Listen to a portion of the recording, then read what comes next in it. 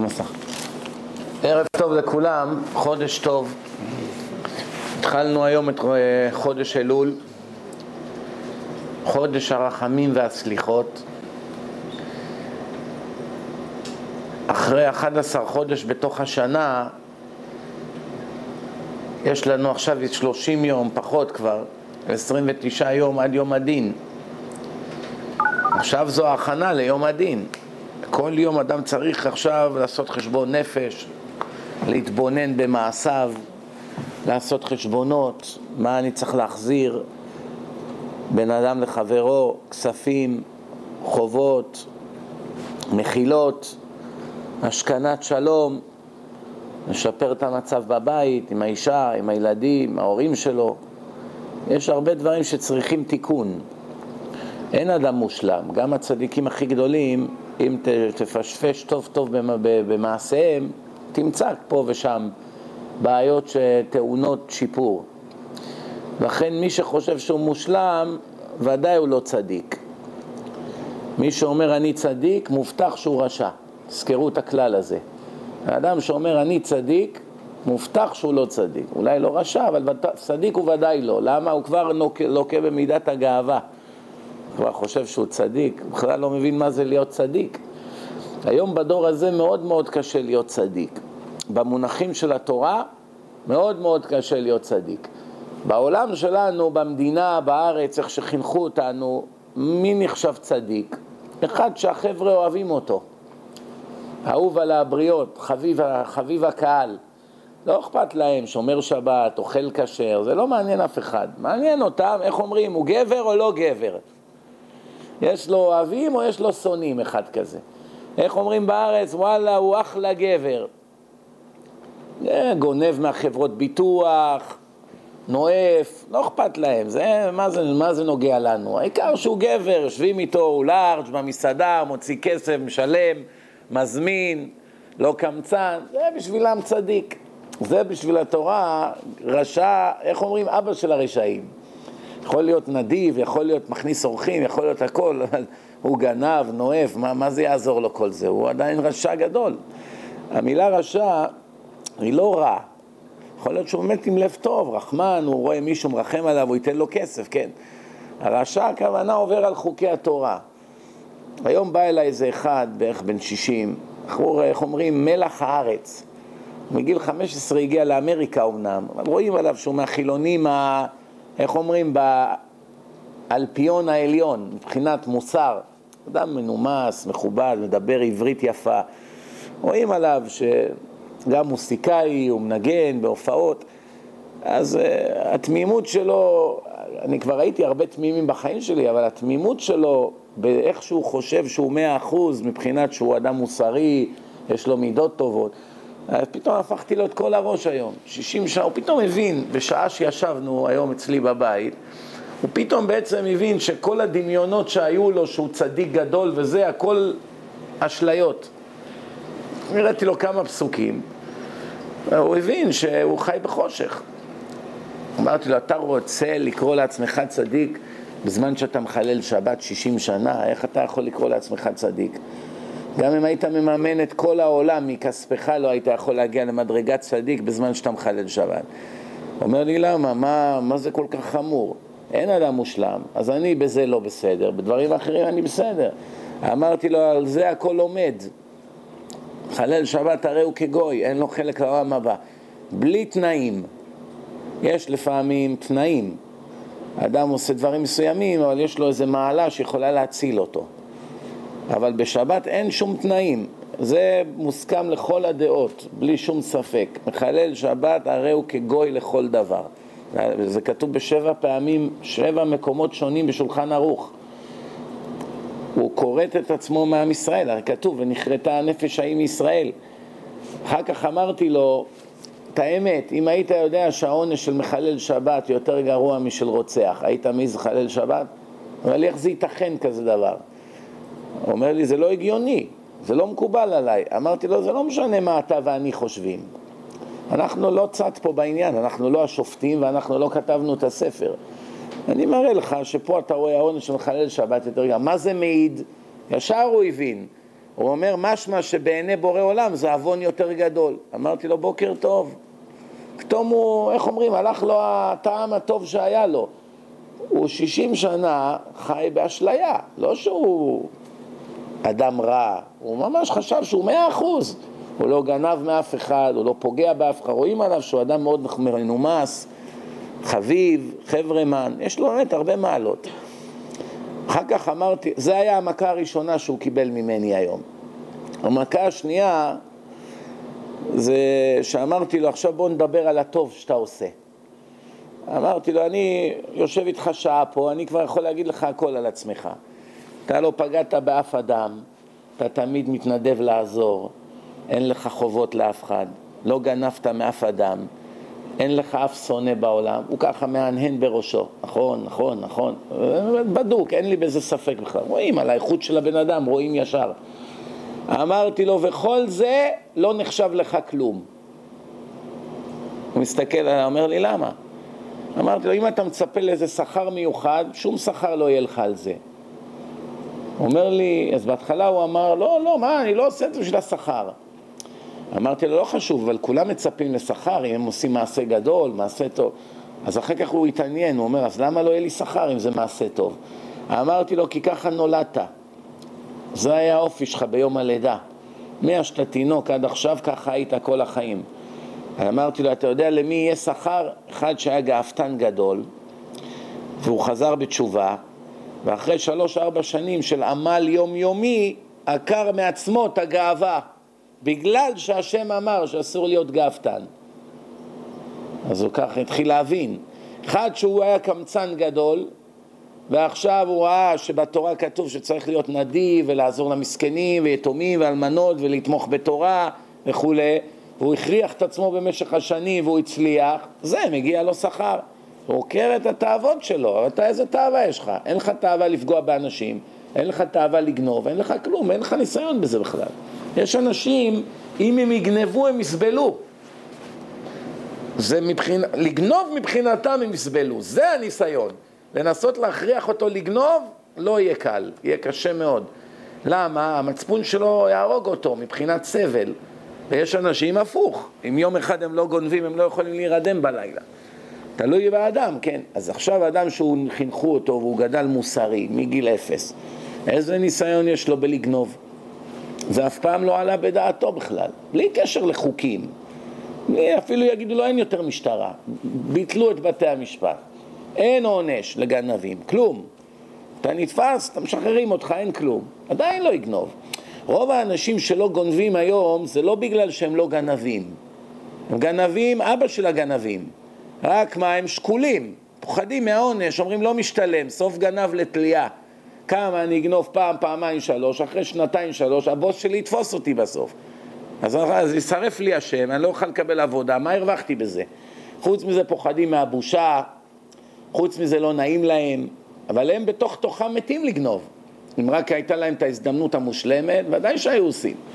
רק הם לא גונבים, כי יש משטרה, יש מצלמות, כל אחד והשיקולים שלו, כן? או שאין לו אומץ, אין לו אופי חזק, הוא לא יעמוד במתח, פוחד.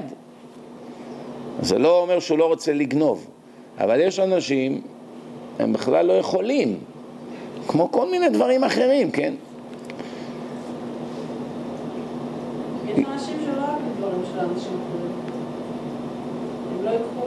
בסדר, זה גם תכונה, שאדם לא רוצה לקבל מאף אחד כלום, גם זה מעלה, אבל באופן כללי... לא לקחת, הוא לא רוצה בזה עניין. כן, מאיזה סיבה הוא לא רוצה איזה עניין? בגלל שזה שייך למישהו אחר? או בגלל שזה לא מוסרי? אם אני נמצאת במקום מסוים, ובכל מקום של מקום שהוא לא שלי, אני לא אקח שום דבר, כי אני לא טעם בזה, לא רוצה את זה. אבל למה לא תקחי? כי זה לא מוסרי? לא. או כי את לא צריכה? ואם זה דבר שאת מנסה 10 שנים להשיג אותו, הפכת את כל העולם ולא מצאת, והנה ספר הזה את חולמת לקנות אותו, ומצאת אותו ואין אף אחד שם. בעל הבית לא נמצא, לא עומד במרפסת. שנייה את יכולה לפלח את זה, לדחוף את זה בתיק, 10 שנים חיפשת את הספר הזה. אז גם כן לא תקחי? זו השאלה. אני אגיד לך, אני גם לא אשתדע אם אני אקח את זה, כי אני שונה עם זה, אני לא אקח. לי היה ניסיון דומה לזה. פעם אחת הלכתי להתפלל שחרית בווישניץ, בניין גדול במונסי, יש מניינים כל רבע שעה. אז ישב לידי איזה חבר שלי אחד, והוא אמר לי, יש לך $5 להלוות לי? שכחתי את הארנק בבית, הבן שלי רוצה לקנות בקפיטריה איזה עוגה. לא היה לי 5, היה לי 100. אמרתי לו, קח 100. אז אמר, תכף אני אחזיר לך עודף. הוא חזר אחרי 5 דקות, ניתן לי $95 עודף. בסדר. אחרי שבועיים, היינו צריכים לנסוע מהישיבה לקוסטקו, בערך 10 דקות נסיעה, לקנות קצת דברים לישיבה. אמרתי לבחור שאיתי אחד בשם אהרון, אמרתי לו, בואו כבר נתפלל מנחה, נגמור עם זה שלא נהיה בלחץ עכשיו, שפתאום יהיה חושך. הוא אמר לי, בסדר. אז הלכנו לאותו מקום, וישניץ, יש מניינים שם כל הזמן. אז אחרי שסיימנו להתפלל, אנחנו יוצאים, אני רואה ארגז ככה על השולחן, מלא בספרים ישנים, חדשים, ישנים, כל מיני ספרים. כל ספר כתוב בפנים המחיר. ויש קופסה כזאת, כמו קופסת צדקה עם חור, חריץ, היא קשורה על הדלת עם איזה שרשרת, ואתה צריך לשים את הכסף לפי מה שכתוב. אין מוכר, המוכר הלך לאיזה מקום ללמוד, שם שם את הספרים, שם קופה, וזהו, והלך. ככה זה מתנהל שם, כי כולם, ברוך השם, אף אחד שם לא רוצה לגנוב, וזה, מקפידים על זה. למה שהוא יבזבז את כל היום לעמוד שם? הוא הולך לישיבה, בסוף היום עושה קופה. עכשיו אני רואה, הספר הזה הולך $5. ספר כחוברת קטנה, של הרב שמשון פינקוס, עליו השלום, שהוא היה משהו. זה משהו על חינוך ילדים, קשה מאוד להשיג את זה פה בחנויות. אמרתי לעצמי, וואו, איזה פיתוי. עכשיו, אין ממי לקחת עודף. אני שמה, $100 בכיס, אני עושה חשבון, מה, אני אכניס לו $100 בקופסה, על החוברת הקטנה הזאת? אני שואל את הארון הזה, יש לך $5 עד שנפרוט? לא. שואל שם איזה חסיד, יש לך לפרוט? לא. איפה הבעל הבית? לא יודע מי זה. אני עומד שם איזה 5 דקות, בסוף אני אומר, טוב, נו, מה נעשה? צריך להחזיר את זה לקופסה. איך שאני עומד להניח את זה, מופיע אדון שמעון אלבז, עם $5 ביד, ככה, בין החוק, יש שם מסדרונות כאלה, אפלים, פתאום הוא מופיע אליי, אומר לי, אני חייב לך $5, נותן לי את $5, אני מכניס את זה לקופסה, אני אומר, לארון, ראית? איזה השגחה. כבר אז עם העוגה שהבן שלו רצה, שהם כבר הקדים לי תרופה למכה. הבנתם? אם הוא היה מחזיר לי את $5 יום לפני, לא ביג דיל. יומיים אחרי, לא ביג דיל. החזיר לי את זה באלפית השנייה שהייתי צריך את זה. גם אם הוא היה מגיע עוד 20 שניות, לא ביג דיל. כבר הייתי פוגש אותו בחוץ, אז הוא הגיע בדיוק בשנייה שהיה צריך. אז זה הניסיון, כאילו, השם חיכה 5 דקות לראות אם אני אגנוב את הספר או לא. ואני לא מכחיש שהיה לי ניסיון רציני. הספר הזה הוצאתי ממנו הרבה הרצאות. אבל מה היה קורה? נגיד שלא הייתי עומד בניסיון, לוקח אותו. אז כל ההרצאות האלה לא היה להם ברכה גם. זה מצווה הבאה בעבירה גם, כן. מצווה הבאה בעבירה אינה מצווה. אז ברגע שהשם ראה שאני עומד להניח את זה, שלף לי את אלבז מהמסדרון. יצא לי $5. עכשיו תארו לכם הוא היה בא ולא היה מציע לי את $5. אני הייתי מתבייש להגיד לו מה עם $5 שאתה חייב לי. אז גם לא היה עוזר לי. עצם שהוא בא עם זה כבר שלוף ככה ביד, ברוך השם. טוב, בואו נתקדם קצת. אנחנו התחלנו את חודש אלול. תמיד לפני חודש אלול נופלים על פרשת ראה. ראה, תמיד זה יוצא לפני ראש חודש אלול. ראה, אמרו הדרשנים, רש א' ה', ראה אלול הגיע. רש א' ה'. אבל מה כתוב בפרשה? ראה אנוכי נותן לפניכם היום ברכה וקללה. הקדוש ברוך הוא אומר לעם ישראל, אני נותן לפניך היום 2 דרכים, דרך של ברכה, דרך של קללה. היית חושב, מה זאת אומרת ברכה וקללה? אם אני אלך לרב הוא יברך אותי אז זה ברכה, אם הוא יקלל אותי אז אני מקולל? במה זה תלוי? אם אני אתן צדקה גדולה אז ייתנו לי ברכה, אם אני אתן צדקה קטנה ייתנו לי קללה, או אם אני לא אתן בכלל? אז התורה מבארת, מה? את הברכה אם תשמעו על מצוות השם אומר ככה, את הברכה אשר תשמעו את מצוות השם אלוהיכם, אשר אנוכי מצווה אתכם היום, והכללה אם לא תשמעו אל מצוות השם, וסרתם מן הדרך אשר אנוכי מצווה אתכם היום. בעיקר, הוא מדבר על האלה שילכו בדרכים שהם לא דרכי התורה, בעיקר אבל על עבודה זרה. אנשים חושבים עבודה זרה זה רק להשתחוות לאיזה פסל. זה עבודה זרה. להשתחוות לאיזה, מישהו עשה פסל, בא איזה מקדש של עבודה זרה, או להשתחוות לפרה כמו ההודים, או היו עצים של עבודה זרה. אבל עבודה זרה היא מסתעפת להרבה סעיפים. עבודה זרה יכול להיות גם אדם ששם ספר תהילים בנעליים לפני משחק כדורגל. הוא מאמין שזה יביא לו מזל. עבודה זרה יכול להיות שהוא חושב שהרב שלו הוא המשיח והוא עובד אותו. עבודה זרה הוא יכול להיות חסיד שרוף שומר את כל המצוות מאלף עד תף, אבל הוא בעצם אומר שהוא לא יכול להתחבר להשם אלא אם כן הוא יתחבר קודם כל לרב שלו, אחד שכבר קבור 200 שנה, שהדרך היחידה להתחבר להשם, ככה הוא טוען בטיפשותו, זה דרך אותו אחד שכבר קבור 200 שנה. אז זה מראה לך מלבד שזה מטופש, שאנשים אין להם גרם של שכל שמדברים את השטויות האלה. פה מדובר כבר על עבודה זרה גמורה, בדיוק כמו הנוצרים. ככה הנוצרים טענו. הרי מה הנוצרים? הנוצרים הראשונים היו שומרי מצוות. הם באו, לקחו אחד שהיה ישו. מי זה היה ישו? היה יהודי, היה חרדי, מה היה? היה בישיבה עד גיל מסוים. זרקו אותו מהישיבה. כיפה הייתה לו כיפה. מה, אז בתקופה שלו הייתה ישיבה? ולמה? ממשה רבנו כבר הייתה, מתקופת שם ועבר כבר היה ישיבות. יעקב אבינו למד בישיבת שם ועבר. שם זה בן של נוח, זה לפני 4200 שנה. שומעים? אז עכשיו, אמנם זה היה קצת בסגנון שונה משל היום, מה שרואים היום, כן? אבל היה מקומות של לימוד. גם ליוונים היה ישיבות. למדו פילוסופיה, פיזיקה, גיאומטריה, דברים, מחקר, מדע, כמו באוניברסיטה, גם להם היה. אז יוצא פה דבר מאוד מעניין, שהנוצרים הראשונים, אותו ישו, בהתחלה הוא היה שומר שבת, הכל, אפילו יש בברית החדשה ציטוטים ממה שהוא אמר לתלמידים שלו, אם לא היית יודע שזה הוא אמר, היית בטוח שזה אחד הרבנים אמר. למשל, הוא אמר להם, אסור לזוז ממה שהרבנים פוסקים. כתוב את זה בברית החדשה. למה הם יושבים על כיסאו של משה, והם מעבירי התורה. אחר כך הוא כתב, לא באתי לחדש שום דבר ממה שהנביאים הקודמים חידשו לפניי. או במקום אחד הוא כתב, אם אתם מאמינים בי בגלל שאני עושה ניסים, לא טוב. אסור לכם להאמין בי בגלל שאני עושה ניסים. למרות שהכל היה שקר, כן? כל הנצרות זה הפוסטר, זה לא...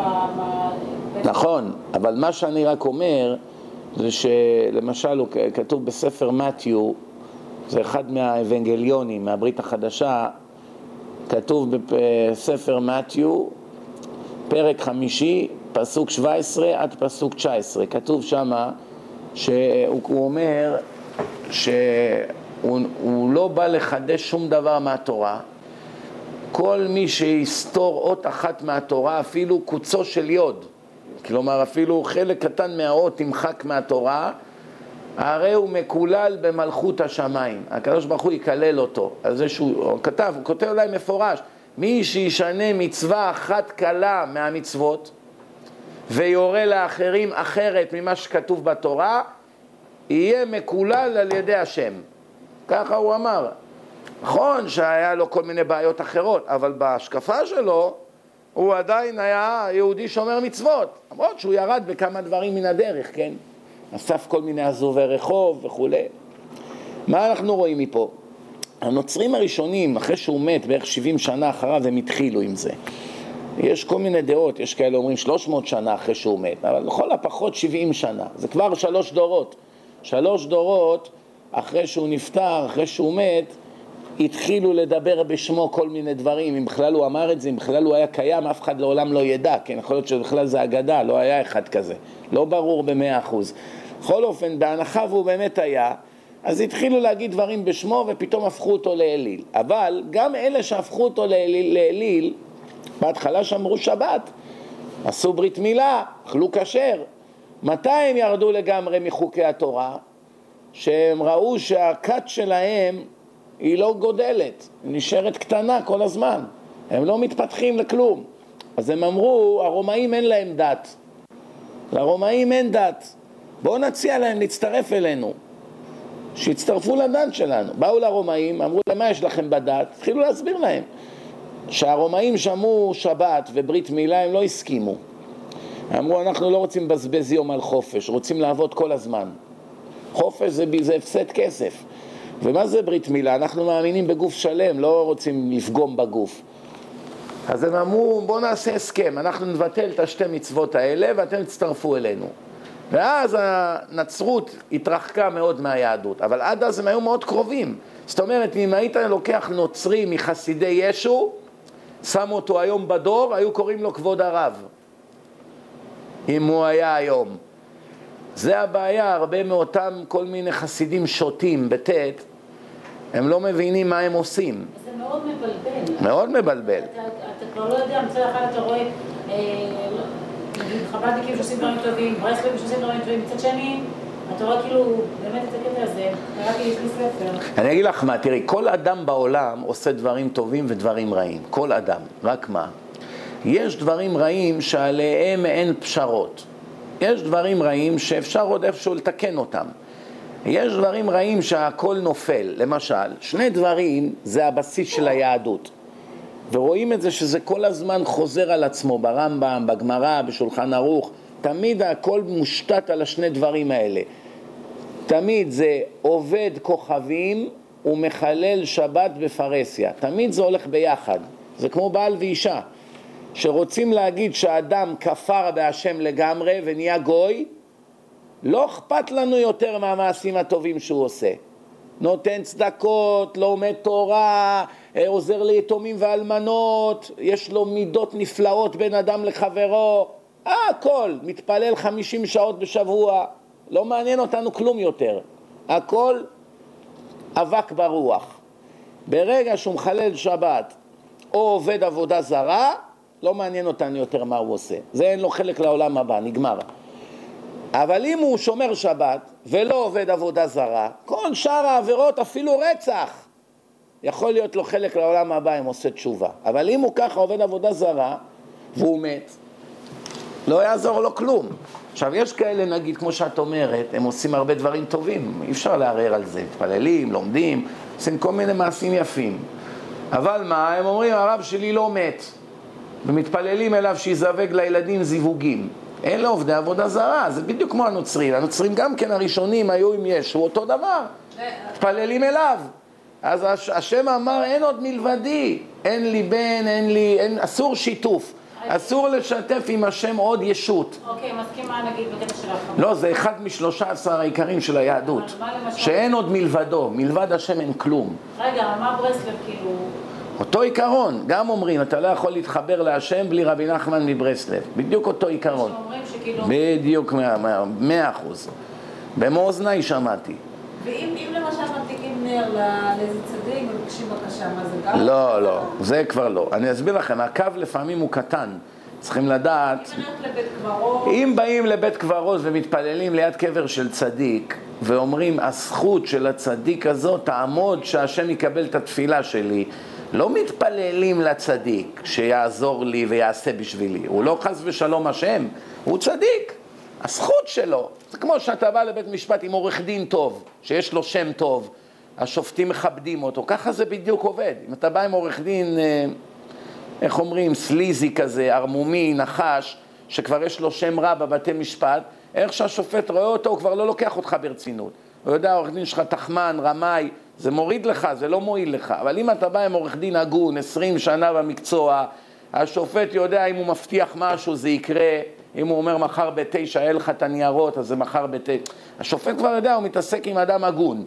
הוא יודע שהוא גם לא ימכור את עצמו בעד כל מחיר. הוא לא יגן על פושע בשביל כסף. אלא אם כן הוא באמת מאמין שהוא חף מפשע. זה כבר נותן לך יתרון גדול מאוד במשפט. למה? כי העורך דין שלך שהוא מבקש משהו, השופט מתחשב בזה. אותו דבר פה, שאתה בא בעצמך ואתה אדם מושחת ורשע, אתה מתפלל להשם, השם אומר, מה, למה שאני אשמע לך? אתה בוגד ביום ולילה בלי הפסקה. ברגע שאתה בא ואומר, השם, בזכות הצדיק הקדוש הזה שקבור כאן, שבאתי להתפלל על קברו, תשמע את תפילתי, אז זה כבר משהו מין סיוע, שהשם על הכבוד של הצדיק מוכן לשמוע יותר את התפילה שלך מאשר קודם. זה כל ההבדל בין להתפלל על קבר של צדיק או להתפלל על קבר של רשע או לבד בבית, כן? זה כל ההבדל. אבל חס וחלילה, מלהיות בור ועם הארץ שוטה מטופש, להתפלל לאותו צדיק, אפילו אם זה משה רבנו שיושיע אותו. זה כבר עבודה זרה. ולהגיד שאי אפשר להתחבר להשם אלא אם כן מתחברים לצדיק, שהוא הראש, זה המצאה נוצרית. אין לזה מקור ביהדות. זה המצאה של, לא יודע מי המציא את השטות הזאת. זה דבר על ברסלב מלא בארץ, המונים. אני אגיד לך מה, תראי, את צריכה להבין גם דבר אחד. הם מציעים לחילונים משהו שמדבר אליהם. למשל, אני אסביר לך למה הרבה נמשכים אליהם. כשיבוא חילוני לישיבה ליטאית, ששם הכל שקול, קר, הכל שכל, הכל גמרא, כולם מתלבשים חליפות, כובעים, דרך ארץ, הכל שם מנוהל כמו קומפיוטר. החילונים האלה באים מתרבות של עישון סמים, של מוזיקה, של קופצים במועדונים עד אור הבוקר, של חיים פרועים, יום אחד הוא קם ב6, יום אחד הוא קם ב6 בערב. אין לו יום, אין לו לילה, אין לו סדר בחיים, הכל אצלו מקרי, והוא נכנס לתוך הכת הזאת, אז הם מתאימים לו מאוד, כי גם שם מעשנים סמים ומנגנים בגיטרה ובאמצע התפילה רוקדים, ועושים כל מיני דברים מוזרים, ופתאום ברחובות עומדים על איזה גג של ון וקופצים כמו בדיסקוטק, והולכים באמצע הלילה ליערות וצועקים, זה חוויות. חילוני מחפש את זה, הרי כל החיים שלו הם ריקניים. פתאום מישהו מציע לו קצת אקשן, אז הוא אומר, למה לא? בדת זה מעניין. אם תביא את אותו חילוני לישיבה שקולה, קרח, גמרות, עניין של חשיבה ושמירת מצוות ותפילות וכאלה, זה לא בשבילו. זה ישעמם אותו מאוד. אבל חוץ מזה אנחנו נגיד, אנחנו לא קשורים כאילו לאיזשהו זרם. אנחנו לא קשורים, אבל פה זה לא כל כך מצוי בחוץ לארץ. בארץ זה הכל הולך לפי קבוצות, למי אתה שייך. גם בפוליטיקה, כל אחד משתייך לאיזה מפלגה, כן? פה זה יותר מתחלק לפי ספרדים ואשכנזים וחסידים, זהו, זה באופן כללי. אבל גם פה יש אצל החסידים, יש וישניץ וסטמר, יש ביניהם הבדלים גדולים בהשקפות, זה לא פשוט. למשל סטמר בעד עבודה, כולם כמעט עובדים שם, והשאר החסידים הם בעד לימוד תורה. יש הבדל גדול ביניהם, כן? לא משנה, אנחנו לא באים עכשיו להשמיץ או כלום, אנחנו רק מדברים כרגע על מה אמת, מה שקר. גם אצלנו יש שקר בדברים מסוימים, לא הכל אצלנו אמת, גם אצלנו שמים יותר מדי דגש על החיצוניות יותר מאשר על הפנימיות, גם אצלנו יש בלוף, גם אצלנו יש פוליטיקה ורדיפת השקר, גם אצלנו יש חוסר צניעות, לא חסר אצלנו בעיות, אבל כל הבעיות שמניתי לא גורמות לך לאבד את הבסיס של היהדות. אתה יכול להיות יהודי, אבל יהודי מושחת. מה זה יהודי מושחת? נואף. אז הוא נואף, אבל הוא יהודי. למה? הוא שומר שבת, הוא מתפלל, אבל הוא עושה עבירות. לפעמים הוא אוכל לא כשר. זה לא מוציא אותו מכלל היהדות. ברגע שהוא נהפך לעובד עבודה זרה, ברגע אחד הוא מאבד את היהדות שלו, עד שהוא יחזור בתשובה, כן. אבל לצערי הרב, מניסיון של 18 שנה, אני אומר לכם, שמי שכבר נכנס לאחד מהכתות האלה, והוא מתחיל לעבוד איזה רב מסוים, הוא כבר לא יוצא משם, בדרך כלל. אלא אם כן הם מקיאים אותו. אם הם מקיאים אותו, זה סימן שהשם ריחם עליו, והם זרקו אותו, ואז מתוך נקמה הוא שונא אותם. ואז מתוך זה הוא מגיע למקום שהוא כשר 100%. אם לא, הוא יישאר שם עד יום מותו. הוא לא יראה את זה גם. ואי אפשר לדבר איתו גם. מדברים איתו, יבוא גדול הדור, יראה לו ראיות שזה לא האמת שם, לא יעזור שום דבר. עיניים להם ולא יראו. זה רואים כאן שמי שנכנס בעבודה זרה, השטן מעבר את עיניו. זה דבר שממש מדהים. אפילו תראו עגל הזהב, שמעו את הקול של הקדוש ברוך הוא. אחר כך המצרים שיצאו הערב רב עשו עגל, והיהודים שעמדו שם, לא, במקום להרוג אותם ולפוצץ את העגל הזה למיליון רסיסים, עמדו ושתקו. עד היום סובלים מהחטא הזה של חטא העגל. רואים כאן שהעניין הזה של העבודה זרה, לאורך כל התורה כמה עזרות יש נגד זה. בואו נראה כמה דוגמאות על מה התורה מדברת. קודם כל היה הר גריזים והר עיבל.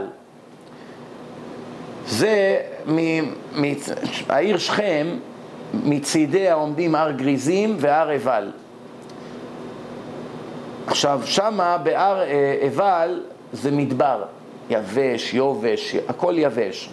שמה הכללות, עמדו שם השבטים ומשם באו הכללות. והר גריזים הכל ירוק, הכל מדשאות ועצים. זאת אומרת משם באו הברכות. בכוונה הקדוש ברוך הוא אמר תעמדו על שני הערים האלה, ההר הירוק משם יבואו הברכות, ומההר המדברי משם באות הכללות. אחר כך התורה ממשיכה, אומרת התורה אתם הולכים להיכנס לארץ. הדבר הראשון, מה אתם צריכים לעשות בדבר הראשון? קודם כל לאבד את כל העבודה זרה. הקדוש ברוך הוא אומר לא ייתכן שאתם תבנו קדושה בארץ כל עוד יש את האלילים ואת הבמות שהכנענים והגויים השאירו. קודם כל אתם צריכים לתאר את הארץ, אבל לא סתם להשמיד את האלילים. תראו את הלשון של התורה. התורה אומרת אבד תאבדון את כל המקומות אשר עבדו שם הגויים. שומעים? אשר אתם יורשים אותם את אלוהיהם על הערים הרמים ועל הגבעות. למה? מנהג הגויים לשים את האלילים שלהם על הערים. גם המוסלמים שמים את המסגדים שלהם במקום הכי גבוה, כן?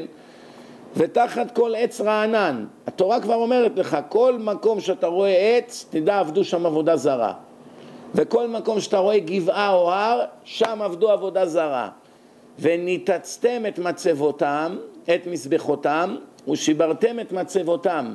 ואשריהם תשרפו באש. אשרה זה עץ שעבדו בו עבודה זרה. ופסילי אלוהיהם תגדרון. כל התגדרון הכוונה מהשורש, תעקרו את זה. ואיבדתם את שמה מן המקום ההוא.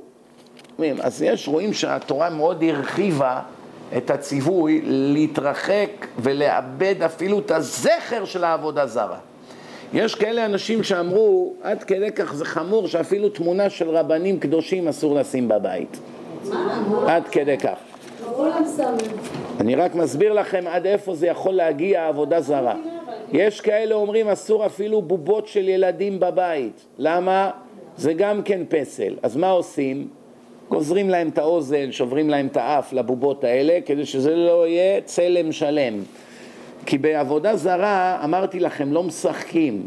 זה לא איסור, זה לא איסור פשוט.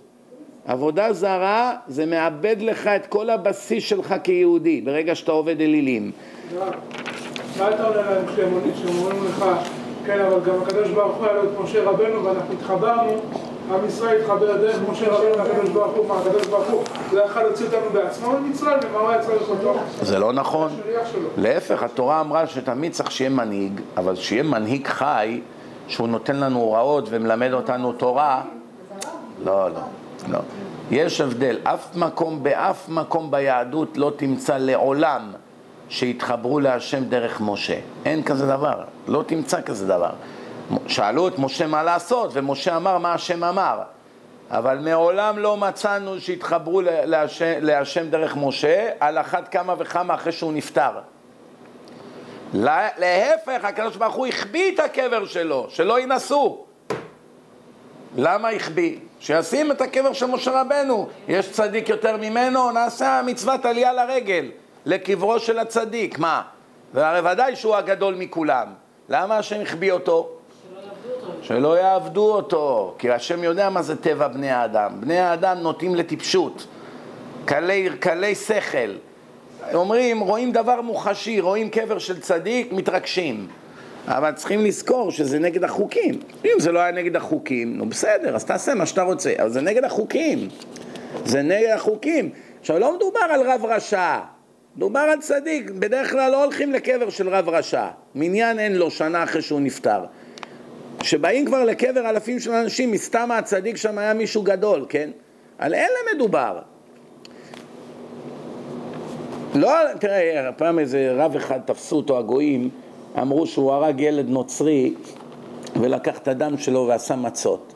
איך היו עושים עלילות דם?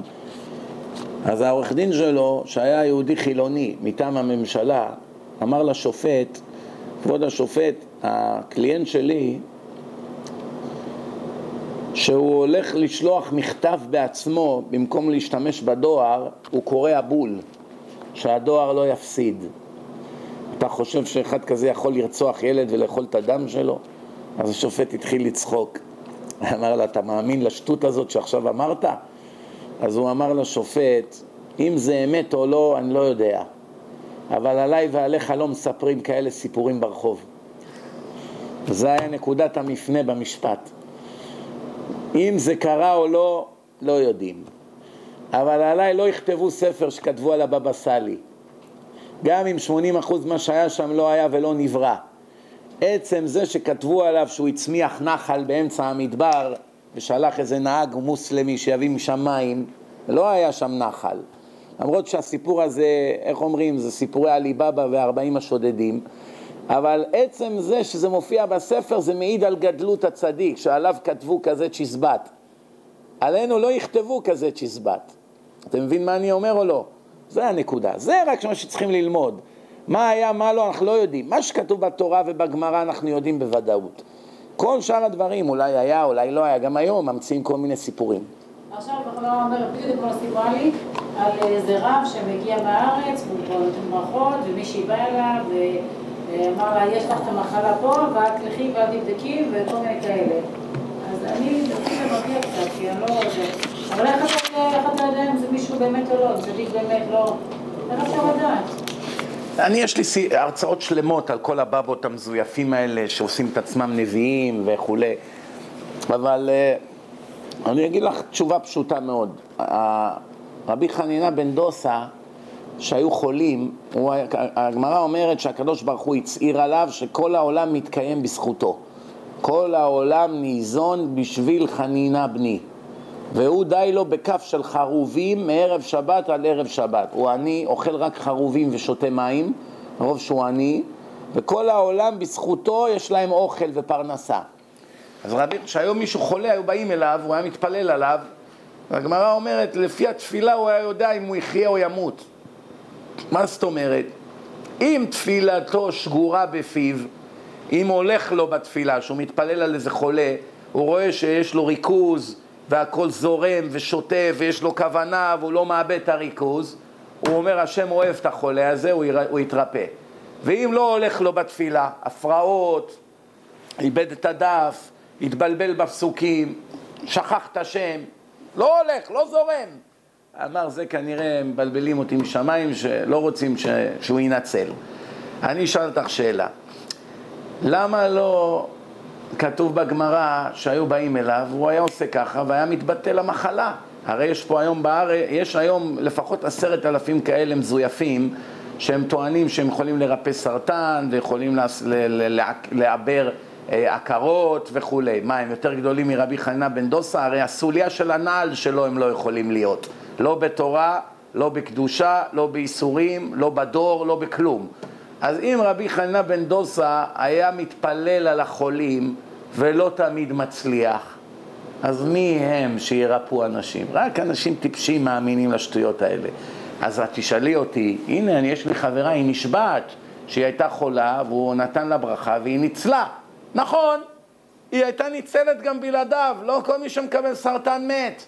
15% ניצלים, על כל 100, 85 מתים, 15 ניצלים, וה-15 האלה מסתם הלכו לרבנים. אז אם הם לא היו הולכים לרבנים, הם לא היו ניצלים, גם היו ניצלים. למשל הבבא סאלי, כולנו יודעים שהוא היה...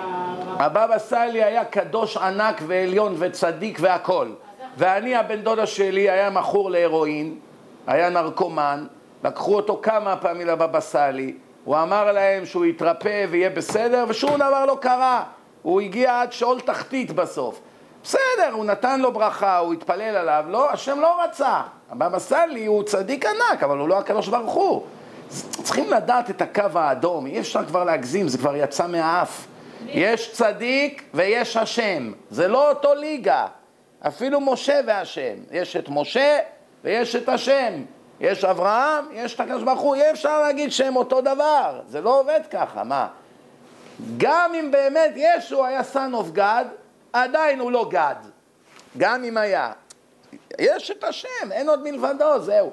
אנשים נוטים להגזים ולהוסיף ולנפח וכו'. מה שכן הגמרא אומרת, שאדם יש לו חולה בביתו, ילך אצל החכם. דבר ראשון שצריך לעשות, חוץ מהטיפול הרפואי שהוא חייב לקבל, כן? צריכים להשתדל, כתוב ברפוא ירפא, מכאן שניתן רשות לרופא לרפא. מה זה ילך אצל החכם? ילך אצל החכם, הוא בא אל החכם ואומר לחכם, יש לי את הבעיה הזאת, אני חולה או הבן שלי או לא יודע מה, והחכם מצטער עליו, כי החכמים אכפת להם, יש להם אהבת ישראל, אז כל יהודי שבא לבכות אצלם, כואב להם עליו.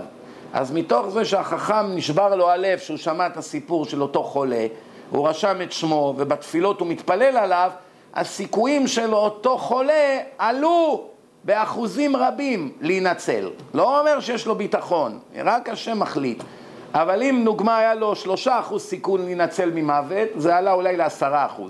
הבנת? אז ודאי שכדאי ללכת לחכם. זאת אומרת, נהיה לך עכשיו עורך דין טוב. הוא גם מתפלל עליך, הוא מצטער עליך, יכול להיות שהשם לא רוצה לצייר אותו, הוא ישמע עוד שבועיים שנפטרת, הוא עוד יותר ייקח ללב. אז השם לוקח את זה כחלק מהשיקול הכללי. אבל אם האדם הזה הוא רשע גדול, רצח, נאף, עשה מאות אומללים, ובא לבבא סאלי, והבבא סאלי נתן לו ברכות והתפלל עליו, לא יעזור לו. הוא רצח אנשים, הוא צייר משפחות, הוא גרם ליתומים. מה, רק בגלל שהוא קיבל ברכה מהצדיק הוא ינצל מהעונש? צריכים להיות הגיוניים גם. מה, הצדיק הוא שולט בעולם? לכן זה אנשים מגזימים ומאבדים את גבול הטעם הטוב. כל מה שאני אומר, חס וחלילה לא בא לגרוע מכבודם וקדושתם של כל הרבנים האמיתיים. בעיה בדורנו שרבו המזויפים על האמיתיים. כל אחד ואחד שם מודעות, עושה קבלת קהל, מבטיח הבטחות. והבעיה הכי גדולה שמבקשים סכומי עתק. לא מסכימים לקבל 180 או $1,000. נותנים סכומים שהעין ואוזן לא ראתה ולא שמעת. תן לי $126,000, תנצל. מאיפה אני אביא לך? אני פועל במפעל, תמכור את הבית. הם אומרים, אין להם רחמים. הנה עכשיו תראו, אחד שלח לי מלוס אנג'לס אימייל, בעל תשובה. אני זכיתי להחזיר אותו בתשובה, מאחד הביקורים שלי שם, מאז הוא שומע הרצאות. אני אקרא לכם את האימייל, תפקו איזה חילול השם. אומר לי, כל הרבנים שהכרתי, הוא אומר, אני לא אומר שכולם ככה. מאז שהוא חזר בתשובה, 1.5 שנה בערך, כל הרבנים שהכרתי, כולם התקיפו אותי בלמצוץ לי את הדם ולהוציא ממני כסף. כל אחד ואחד שהכרתי מיד התקיף אותי, תן לי ותעשה לי ולמה אתה לא נותן זה כל מה שעניין אותם, שום דבר לא עניין אותם כלום חוץ מזה. זה השם הרע שנוצר לתורה היום בגלל המזויפים. המזויפים אין להם אמונה בהשם, מה? הם רמאים הרי, מה? רמה יש לו אמונה בהשם? מי שיש לו אמונה בהשם הוא צריך לרמות בשביל כסף? צריך לעשות את עצמו רבי שמעון בר יוחאי? הוא צריך לקבל קהל ולהבטיח לאנשים הבטחות שווא ביודעין שהוא לא יכול להועיל להם בכלום? זה הרי נוכל. מי נוכל? אחד שאין לו אפילו אחוז אמונה בהשם. אז איך אחד כזה הוא יכול להיות רב? אם אין לו אחוז אמונה. מי שיש לו אמונה, אני אתן לכם, מה אני תמיד אומר, אני בזה סוגר את הוויכוח. אני תמיד אומר, מי שלא מאמין לי, מי שחושב שאני מגזים, אני מוכן לעשות איתכם הסכם. אני אתן לכם את 10 הרבנים הכי גדולים בעולם לכל הדעות. ותלכו לכולם. אם אחד מהם אומר מילה אחת שונה ממה שאני אמרתי, אני פורש מהרצאות, עד המקום. הוא מתנצל, עושה הרצאת התנצלות, לא מגיע לי לדרוש יותר. תלכו לרב חיים קניאבסקי, והרב עובדיה יוסף, והרב שטיינמן. אני גם אמרתי זה לפני שהרב אלישיב נפטר, שהיה גדול עולם. לרב קרליץ, לרב ווזנר, לכל גדולי הדור, לרב יעקב הלל, הוא כתב ספר שלם, מילה במילה מה שאני אומר. הוא גדול המקובלים. אז אם כבר באים למקובלים, אז תלך אליו. אז הוא כותב שאסור ללכת אליהם, ואסור לפתוח בהם, אסור לתת להם כלום. כתב ספר, תמים תהיה. תקראו את זה ותראו. למה? אז אני אומר, הולכים לקבל ברכות וייעוץ. בשביל מה רבנים קיימים? לשאול אותם שאלות בהלכה, הדרכה, ייעוץ, מה כן לעשות, מה לא לעשות, למי לפנות. מבקשים מהם עצה בתור אנשים בעלי ותק, בעלי ניסיון, בעלי קדושה, בעלי ידע תורני. תראו, הרבה פעמים הרבנים נותנים עצות לא מהידע שלהם בתורה, מניסיון חיים. מה הפירוש? אני למשל, יש לי הרבה פעמים שבאים אליי אנשים, אני נותן להם עצות בביזניס והם מצליחים בגדול. עכשיו איך? אני כבר 20 שנה לא נגעתי בביזניס, כלום, אני לא מתעסק בשום ביזניס. אז איך אני נותן להם עצות? פשוט מאוד, מרוב שבאים אליי כל כך הרבה מאות אנשים כל הזמן, בטלפונים, באימיילים, בפגישות אישיות, אני כבר רואה מה הולך בכל העולם.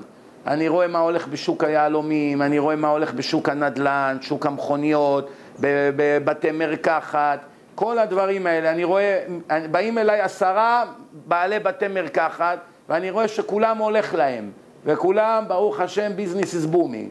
אני רואה כל אלה מהנדל"ן מגרשים זבובים. אני רואה מה הולך, ואז באים לי אנשים, אומרים לי, במה להשקיע? אני אומר לו, תשקיע בזה. הוא רצה פה, אני אומר לו, פה לא כדאי. למה? זה לא בזכותי, זה בזכות מה שאני רואה מכל הציבור, ואז אני מקבל תמונה כללית על העולם, כמו איזה פרשן כלכלי, שהוא כל הזמן הולך ושומע מה הולך, ואז הוא כותב מאמרים. זהו, זה לא שייך לתורה עכשיו. התורה זה עוד ממד, שזה נותן לאדם חוכמה ולפעמים רוח הקודש וכו'. אבל אפילו סתם בתור אדם שידו בכל ויד כל בו, אז הוא כבר יכול לתת עצות טובות. למה? הוא מעורב עם הציבור. זה הרבה, זה האדמו"רים. איך הם יודעים לאיזה מנתח לשלוח? איך? באים לאדמו"ר מסקואר, או איך הוא אומר להם, תלך לרופא הגוי הזה במנהטן, הוא מומחה לניתוח שלך. מאיפה הוא יודע? החיים שלו לא היה במנהטן לדעתי. אז מאיפה הוא יודע ללכת לרופא הגוי הזה? מאיפה? פשוט מאוד. באים אליו אלפים של אנשים בשנה, בא אליו אחד, אמר לו הבן שלי או הדוד שלי היה במצב קריטי, לא נתנו לו צ'אנס לחיות, עשו לו ניתוח עם הרופא הכי טוב שיש. מי זה? דוקטור מילר, לא יודע מה. הוא שומע, אחר כך אחרי שנה הוא שומע עוד פעם סיפור כזה על אותו דוקטור, הוא עושה אחד ועוד אחד, שיבוא היהודי השלישי עם הבעיה הזאת, יגיד לו רק דוקטור מילר. הבנתם איך זה עובד? פשוט מאוד. אז זה המעלה בללכת לאנשים שהם אנשי ציבור. אבל חוץ מזה, אתה יכול גם ללכת לראש המוסד, הוא ייתן לך יופי של עצות. הוא גם כן מכיר הכל. יש להם ריגול, הם יודעים מה, הם יודעים מאחורי הקלעים, הרבה דברים. תגיד לו, איזה מניה להשקיע?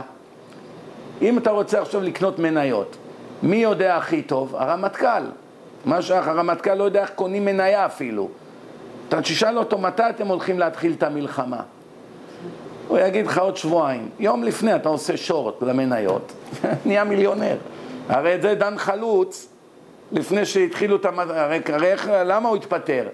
תפסו אותו שהיה לו תיק של השקעות, ורגע, רבע שעה לפני שהמלחמה התחילה, הוא התקשר לסוכן, אמר לו, תמכור את כל המניות שלי. למה הוא ידע, הבורסה תירד 10%. אחרי חקירה תפסו. הוא ידע שזה ירד. הוא היחיד שידע, כי הוא מחליט מתי המלחמה תתחיל. הבנתם? אתן לכם דוגמה. נגיד שיש עכשיו איזה רופא, שהוא בוועדת חקירה שחוקרת איזה תרופה.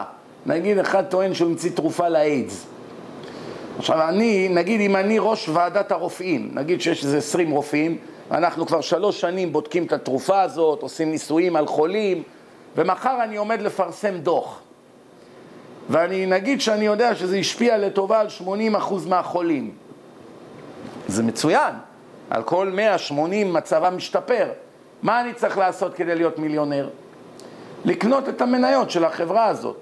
הרי מחר המניה שלהם תקפוץ $5 ל-500. זה מה שאני צריך. אני קונה 10,000 מניות $50,000, מחר ב-10 בבוקר זה נהיה $20 מיליון. זה מה שצריך. כל השירים שאתם רואים, איך אתם חושבים הם עושים כסף בזה? הכל ממידע פנימי.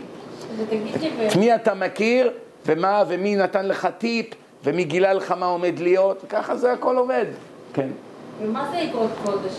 אגרות קודש זה ספר של חב"ד, שהם שתפו לעולם את השכל וטמטמו אותם, והעולם הזה חושב שהספר הזה זה אורים ותומים של אהרון הכהן, חושן ומשפט, עובדים על אנשים בעיניים, ועשו את הספר הזה הקדוש ברוך הוא החדש, במסגרת הפרופוגנדה המטופשת שלהם, הם שוטפים לאנשים את הזה, ואנשים הולכים וכותבים מכתבים ודוחפים את זה בתוך הספר, וחושבים שככה פוסקים הלכה בעם ישראל.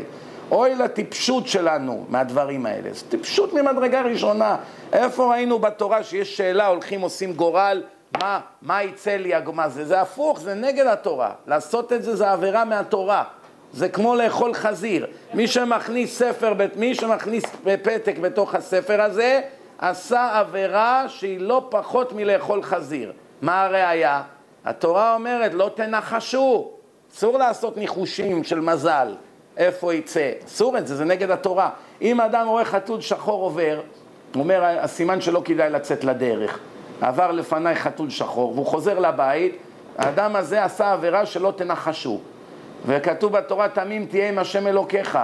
אסור לעשות ניחושים. אם אני אראה את משה היום, סימן שאני צריך להשקיע איתו בביזנס. אם לא, סימן שאסור לי להשקיע. מה פתאום? מי אמר לך? אולי השטן עושה לך את זה. להפך, כשעושים את הדברים האלה בספרים האלה, הרבה פעמים התשובה באה מהשטן. השטן רואה שהיהודי הזה הוא כזה טיפש, הוא אומר בוא ננצל את זה, להכשיל אותו. אז למשל האדם הזה עכשיו שואל, האם אני צריך לחזור לארץ הקודש או לא? אז השטן רואה שהוא הולך עושה גורל בספר, במקום ללכת לשאול רב גדול, תלמיד חכם, אז השטן אומר, אם הוא ילך לארץ הקודש, זה יגמור אותו ואת כל הילדים שלו. לא ימצא להם ישיבות, לא יקבלו אותם, הם לא ימצאו מקום של קדושה, לא יהיה לו פרנסה, הוא יתגרש, יתמוטט לו הבית, יאללה, אני בשנייה מפיל אותו. נפתח לו הספר, ארץ הקודש מעלתה גדולה. הנה יופי, סימן שאני צריך ללכת לארץ הקודש. אחרי שנתיים אתה שומע, החיים שלו נהרסו. את זה הם לא מפרסמים. בעלונים שלהם, כמה אנשים הם הרסו להם את החיים עם הגורלות המטופשים האלה. הם מביאים את השניים שלושה שזה הצליח להם, וככה עובדים על כולם. מתי זה התחיל? תשמעי, אני אגיד לך משהו, תשמעי. תראי, אני אגיד לך משהו. לא צריך הרבה להרחיב את הדיבור. אני יודע דבר אחד, שיש למישהו ספק על קבוצה מסוימת ביהדות, אם הם קשרים או לא, צריך דבר אחד לדעת. אם עוברים בכל הישיבות בעולם, כל הישיבות האורתודוקסיות בכל כדור הארץ, של חסידים, של ספרדים, של ליטאים, של תימנים, לא משנה מי, כל יהדות אורתודוקסית, כל ישיבה אמיתית בכל העולם, אין את הספרים של כת א' ואין את הספרים של כת ב'. אף ראש ישיבה לא מרשה להכניס את זה לישיבה. הבנתם? אז אני אומר לכם, נשאר לכם עוד ספקות? מה אתם עוד שואלים בכלל? אף אחד לא אומר, אל תכניס את הספר של החסיד פלוני מווישניץ. למה? נכון, אני לא חסיד. אין לי בעיה שיקראו נועם אלימלך. ספר של צדיק, כשר, הכל בסדר. אצל החסיד מכניסים ספרים של הרב אלישיב, של הרב שטיינמן, של הרב שך. הוא לא היה חסיד, אין בעיה. זה תורה, זה 100%. ספרים של כתות, של מיסיונרים, של כל לצוד נשמות שחייבים לבוא לכת שלנו, אין את זה, לא מרשים את זה באף ישיבה להכניס. ספרים משיחיים, ספרים שטוענים שפלוני אלמוני הוא שבתאי צבי, הרי זה הביא חורבן על היהדות. תדעו לכם, אני אגיד לכם משהו, הרמח"ל היה אחד מהנשמות הכי גדולות שהיו בהיסטוריה. אומרים שהוא גלגול של רבי עקיבא. רבי עקיבא בגיל 40 חזר בתשובה, עד גיל 120 הוא חי. הרמח"ל נפטר בערך בגיל 40, 39. אומרים שהקדוש ברוך הוא שלח את רבי עקיבא להשלים את 40 שנה שהוא היה עם הארץ והיה חילוני, הוא לא ידע כלום, כן?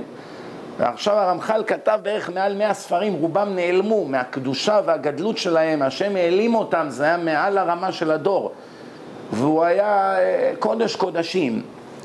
אתם יודעים כמה הרמח"ל סבל? לא היה לו יום אחד מנוחה בחייו.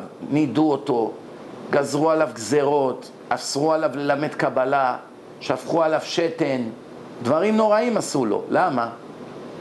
בגלל שכמה שנים לפניו היה שבתאי צבי.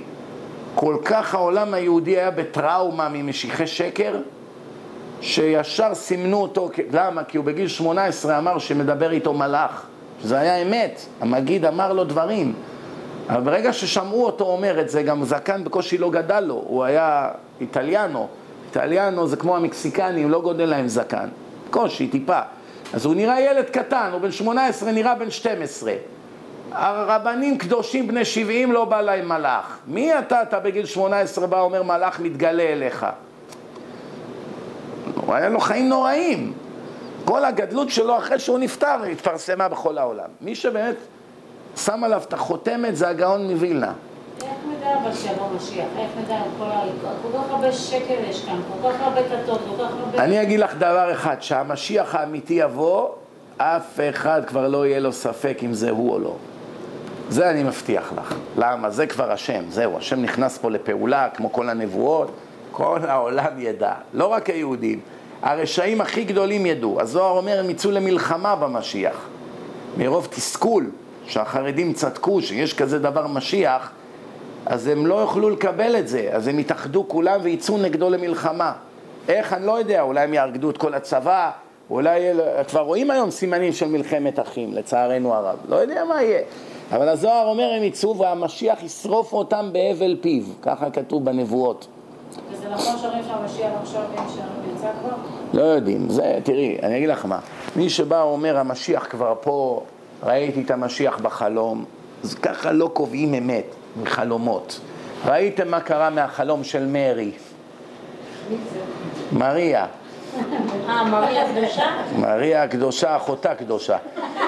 שומעים? מריה הקדושה. כן, כן. בקיצור, ראיתם מחלום איזה חורבן יכול לבוא לעולם. טוב, בואו נתקדם הלאה. אני אגיד לכם, אני פעם חלמתי, היה לי טיסה ללוס אנג'לס מוקדם בבוקר, 4 בבוקר התעוררתי בבעלה, היה לי חלום שהמטוס שלי התרסק, ועוד 2 יש לי טיסה. מה עשיתי? עליתי לטיסה. אמרתי, כתוב בגמרא, חלומות שווא ידברו. אמרתי, אם אני לא עולה לטיסה, אני צבוע. אני דורש בדרשות שלי להפסיק לחיות על פי חלומות ומגידי סתרים, ועכשיו היה לי איזה חלום, אני לא אעלה לטיסה, תמים תהיה עם השם אלוקיך. שומר מצווה לא ידע רע דבר רע, ככה כתוב. אמרתי, אני עולה למטוס. מה, אני יכול לברוח מהמוות? אני יכול לברוח יונה ניסה לברוח משליחות. השם הביא לוויתן שיפלוט אותו שם. אתה לא יכול לברוח מהשם. אז מה עשיתי? בתפילה התפללתי חזק, עשיתי תשובה. הייתי קצת בחשש, אני לא אומר שלא. באופן טבעי אני בן אדם, כן?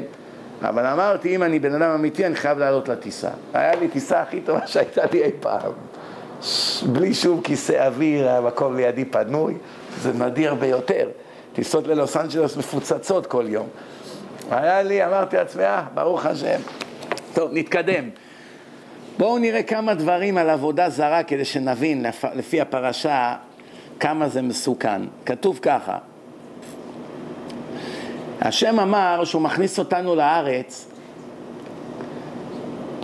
ככה כתוב בפסוק, כי אם אל המקום אשר יבחר השם אלוקיכם מכל שבטכם לשום שמו שם לשוכנו תדרשו ובאת שמה. השם אומר להם שאתם תיכנסו לארץ, מתי זה?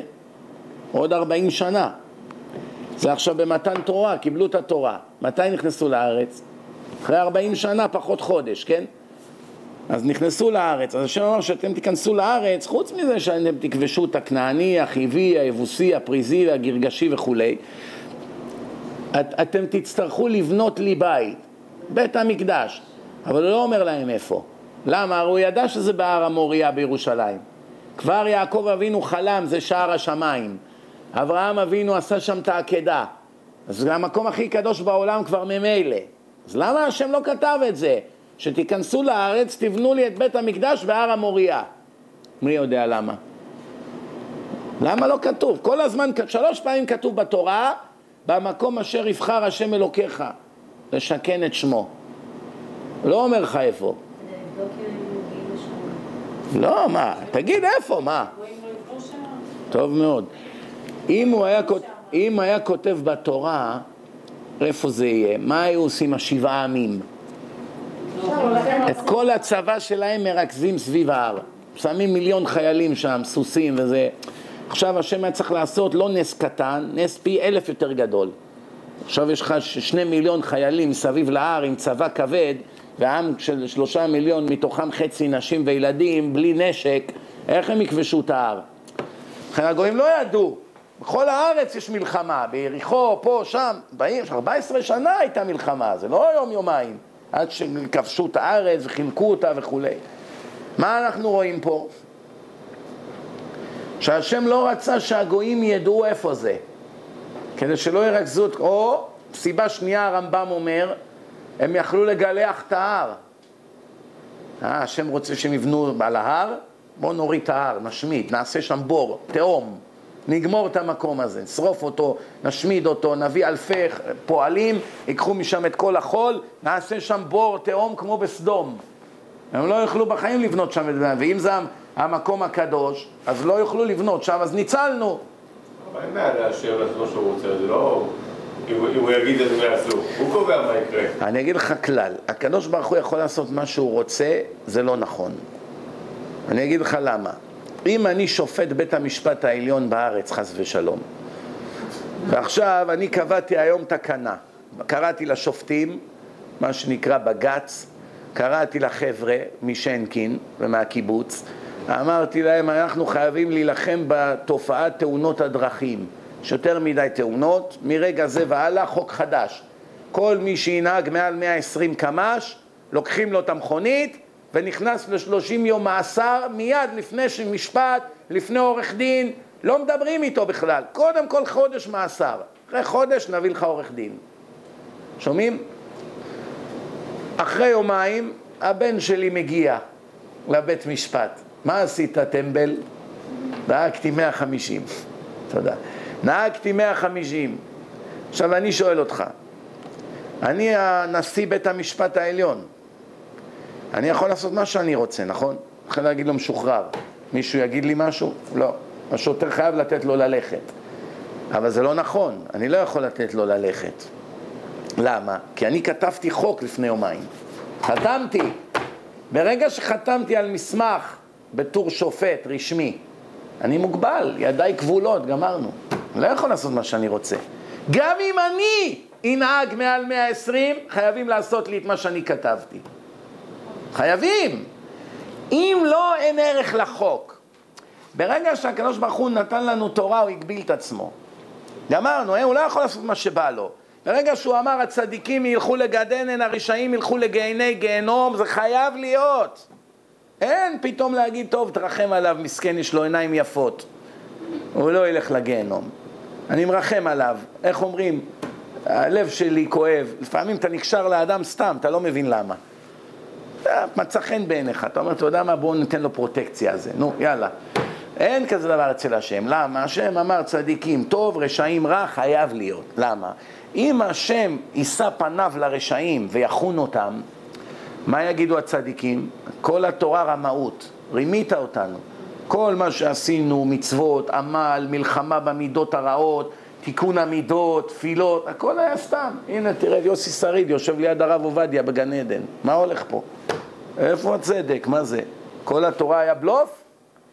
לא יכול להיות, כי הקדוש ברוך הוא חתם, אני אל האמת והצדק, אשר לא יישא פנים ולא ייקח שוחד.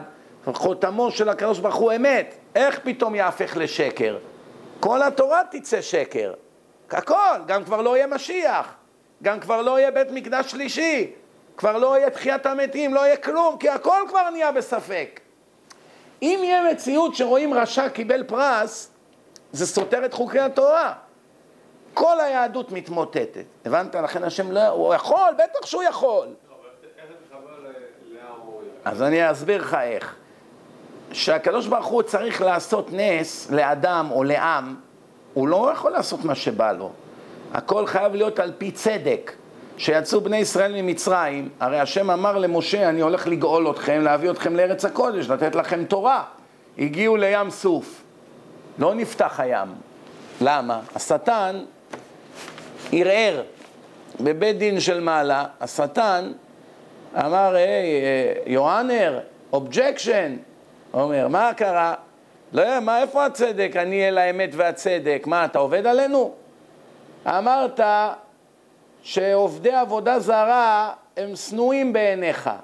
הללו עובדי עבודה זרה, והללו עובדי עבודה זרה. למה תפתח את הים לאלה, לעברים, בזמן שהם עובדי עבודה זרה לא פחות מהמצרים? עכשיו, המצרים היו משתחווים לכבשים, משתחווים ליאור, לנילוס. אז רואים שהם עובדי עבודה זרה, אבל למה הוא קורא ליהודים עובדי עבודה זרה? הם היו עבדים, לא היה עוד עגל הזהב. זה עכשיו לפני שיוצאים ממצרים, ים סוף. הם על הגבול. אבל השטן אומר, הם גם כן עובדי עבודה זרה. למה? למה? כי הם לא מאמינים בך. תראה איך הם בוכים. הים לא נפתח, הם רואים את המצרים מתקרבים, קרקרות עם סוסים. הם התחילו לצעוק, לפקות. אבל תראה, יש להם עוד ספק בך. אחרי כל ההבטחות שנתת, הם לא נכנסים למים, אין להם אמונה. מי הציל את המצב? נחשון. אם נחשון לא היה נכנס, משמע מהתורה שאם נחשון לא היה נכנס לים, עד שהגיעו לו המים לאף, לא היה נפתח ים סוף. והיו באים המצרים, הייתה נהיית מלחמה, היו מתים אלפים, היה נהיה תוהו ובוהו. יכול להיות שלא היינו יוצאים ממצרים. בזכות שנחשון נכנס, השטן שתק. השם אמר לו, אתה רואה? הנה, נכנסו למים. זה השתיק את השטן. מה רואים? שהשם לא עושה משהו מה שבא לו. אין כזה דבר, יש צדק. אותו דבר אצל אדם ספציפי. אדם ספציפי, השם רוצה לתת לו. השטן מתנגד, מה פתאום לתת לו? מה מגיע לו? הקדוש ברוך הוא צריך למצוא איזה משהו, זה מה שאנחנו אומרים בתפילה, תיכנס, תחתור חתירה מתחת כיסא הכבוד. מתחת, תמצא לי איזה זכות, משהו, להשתיק את השטן. חתום פה שטן ואל יסטין עלינו. השטן כל הזמן מסטין, זה הקטגור, זה התביעה, התובע הכללי בבית משפט. הוא כל הזמן רוצה להשחיר אותך בעיני השופט, שתקבל עונש הכי גרוע שאפשר. הוא לא מסתפק בשנה מאסר, רוצה 20.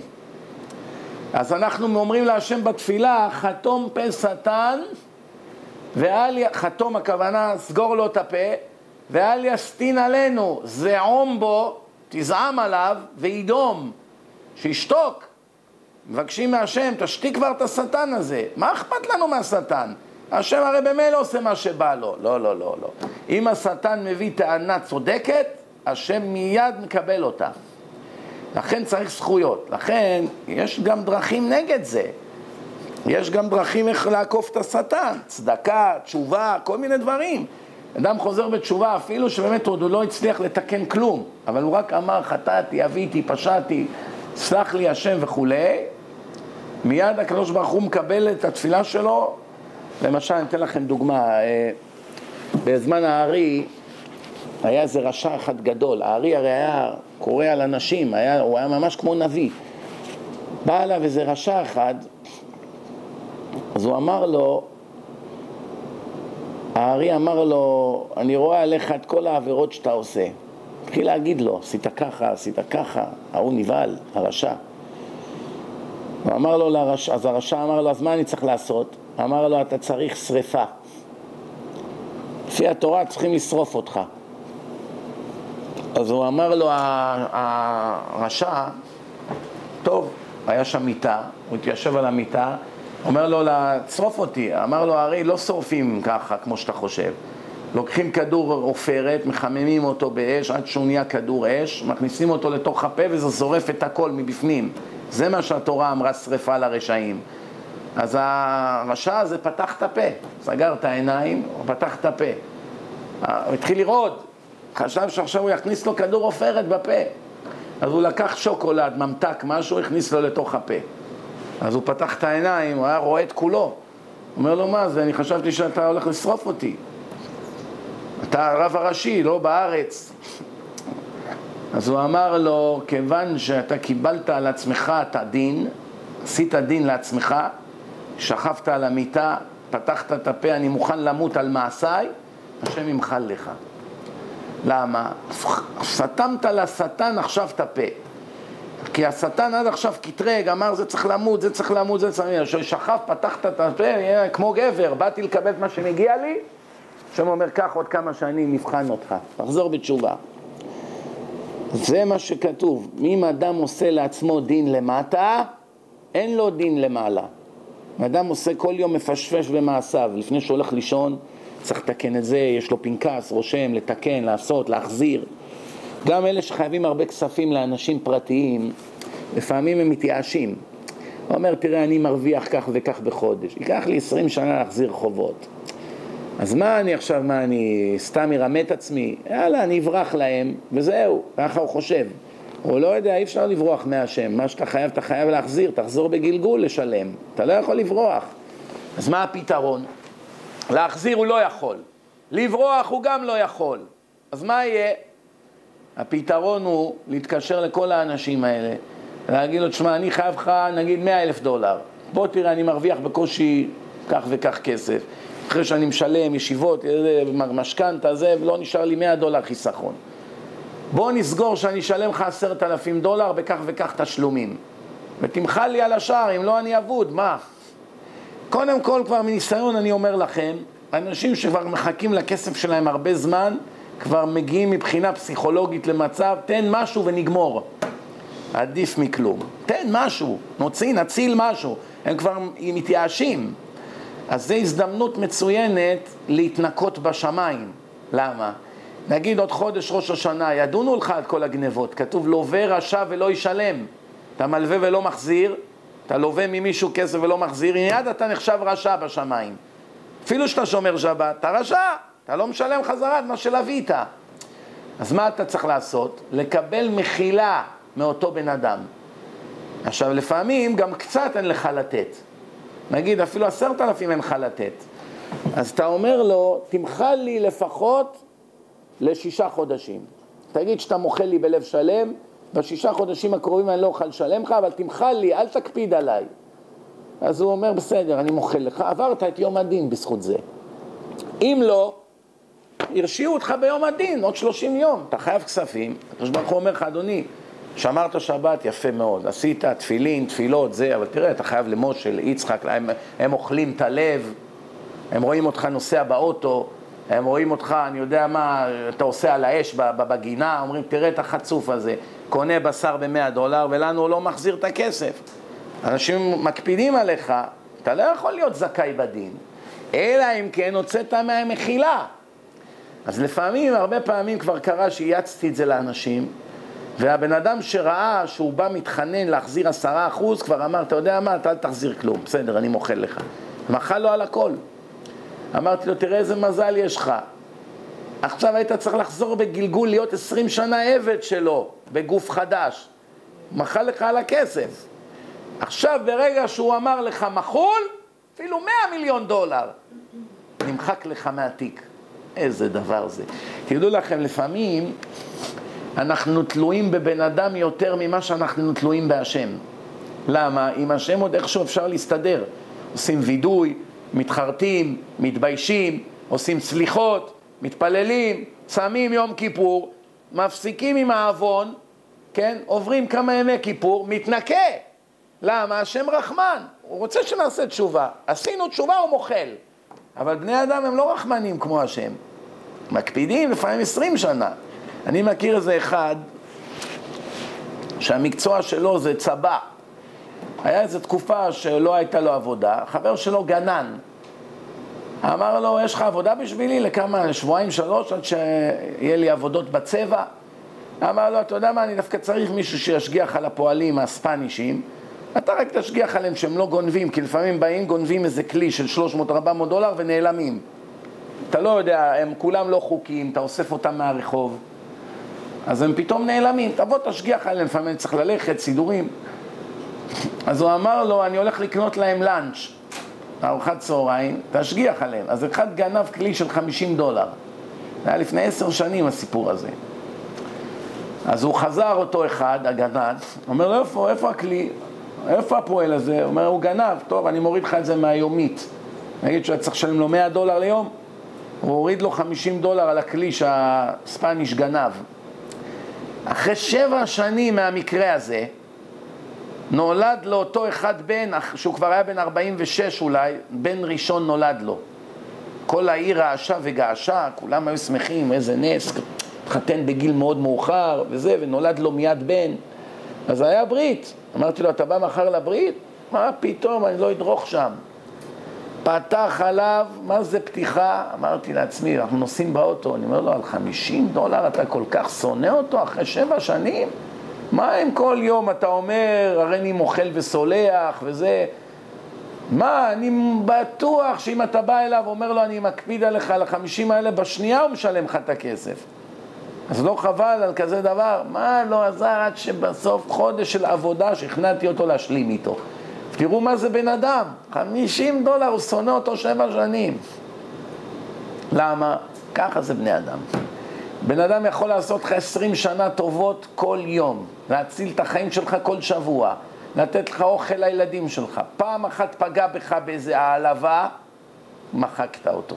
אתה רואה אותו מת בכביש, לא עוזר לו. ככה זה בני אדם. אבל ברוך השם, השם לא ככה. ברוך אם השם היה ככה, חס וחלילה, עבירה אחת והיינו גמורים, כן? אבל בני אדם הם ככה. לכן, לפעמים אנחנו תלויים בבני אדם יותר מהשם. אדם יכול לדפוק לך את כל הנצח. אילפת אותו ברבים. מלבין פני חברו ברבים, אין לו חלק לעולם הבא. אתה בא אליו, משה, מחילה, אני לא יודע איך זה קרה, אני איבדתי שליטה, לא יודע, אדם עלה לי לרוע, אני כל כך מתבייש, מצטער, סלח לי. לא, אתה גמור, הוא לא מוכל. תחנן אליו, הוא לא מסכים למחוק. זה יכול להרוס לך את הכל אחד כזה. אז מה החוכמה? לא להסתבך עם אף אדם. הרב משה פיינסטיין, זכר צדיק לברכה, יש איזה עיתון שהיה איזה שבועון או חודשי או לא יודע בדיוק, כל כמה זמן הוא היה יוצא העיתון הזה. עיתון בתורני, הלכות, עניינים, מאמרים. חצי מהעיתון היה רק לנגח את הפסקים של הרב משה פיינסטיין. אלה שכתבו את זה היו נוטים יותר לשיטה החסידית, הוא היה יותר ליטאי. היו מנקחים אותו, איך הוא פסק ככה, מאיפה, מה הוא אמר ככה. כל העיתון זה נגדו. והיו שולחים לו את זה לבית, בכלל לא הזמין את זה. העיתון נגד עצמו, הוא יזמין לקרוא מה כותבים עליו, הוא לא הזמין את זה, אבל היו שולחים לו את זה לבית. אחרי 3 חודשים, טלפנת לה איזו מזכירה, אומרת לו, שלום, אדוני, אתה חייב עד 3 חודשים מנוי. לא שילמת, אומרים לו. אז הוא אומר, אני לא זכור לי שמעולם אי פעם הזמנתי את העיתון הזה. היא אומרת, אני לא יודעת, אני פה מזכירה, ולי כתוב שאתה חייב, נגיד, $60, על 3 חודשים. אמר לו, טוב, אני אשלח לכם צ'ק, אבל תמחקי את השם שלי מהרשימה, ואל תשלחו לי יותר. וניתק את הטלפון. אז השמש אומר לו, כבוד הרב, אתה לא חייב על פי דין לשלוח להם כסף. אתה לא הזמנת, הם שלחו מדעתם. הוא אומר לו, ברור, מבחינת הדין אני לא חייב להם כלום. אבל אני קיבלתי על עצמי שביום שאני אפטר מהעולם, לא יהיה אף אדם בכדור הארץ שיהיה לו מילה אחת רעה להגיד עליי. בין בצדק, בין שלא בצדק. העיקר שלא יהיה לאף אחד משהו להגיד עליי. דבר אחד רע, אפילו שהוא טועה, הוא שקרן והוא המושחת. לפעמים, אתה יודע, אדם רשע מאוד, הוא מדבר נגדך. אז אתה אומר, לא, מי מתייחס אליו? להפך, הוא יקבל עונש על זה. הוא היה במדרגה כזאת, שאומר, אפילו הרשע הכי שפל, שלא יהיה לו משהו להגיד נגדי. שילם להם להיות נקי. זה מדרגה של אדם, שמבין מה זה יום הדין, כן? בכל אופן, אז הנקודה היא שצריכים לרצות את החברים, משפחה, גיסים, גיסות, ההורים או ההורים של אשתך, באיזושהי צורה חייבים להשלים. אם תשלים, עכשיו זה הזמן, לפני יום הדין. לפעמים מחמאה אחת שוברת 20 שנה של שנאה.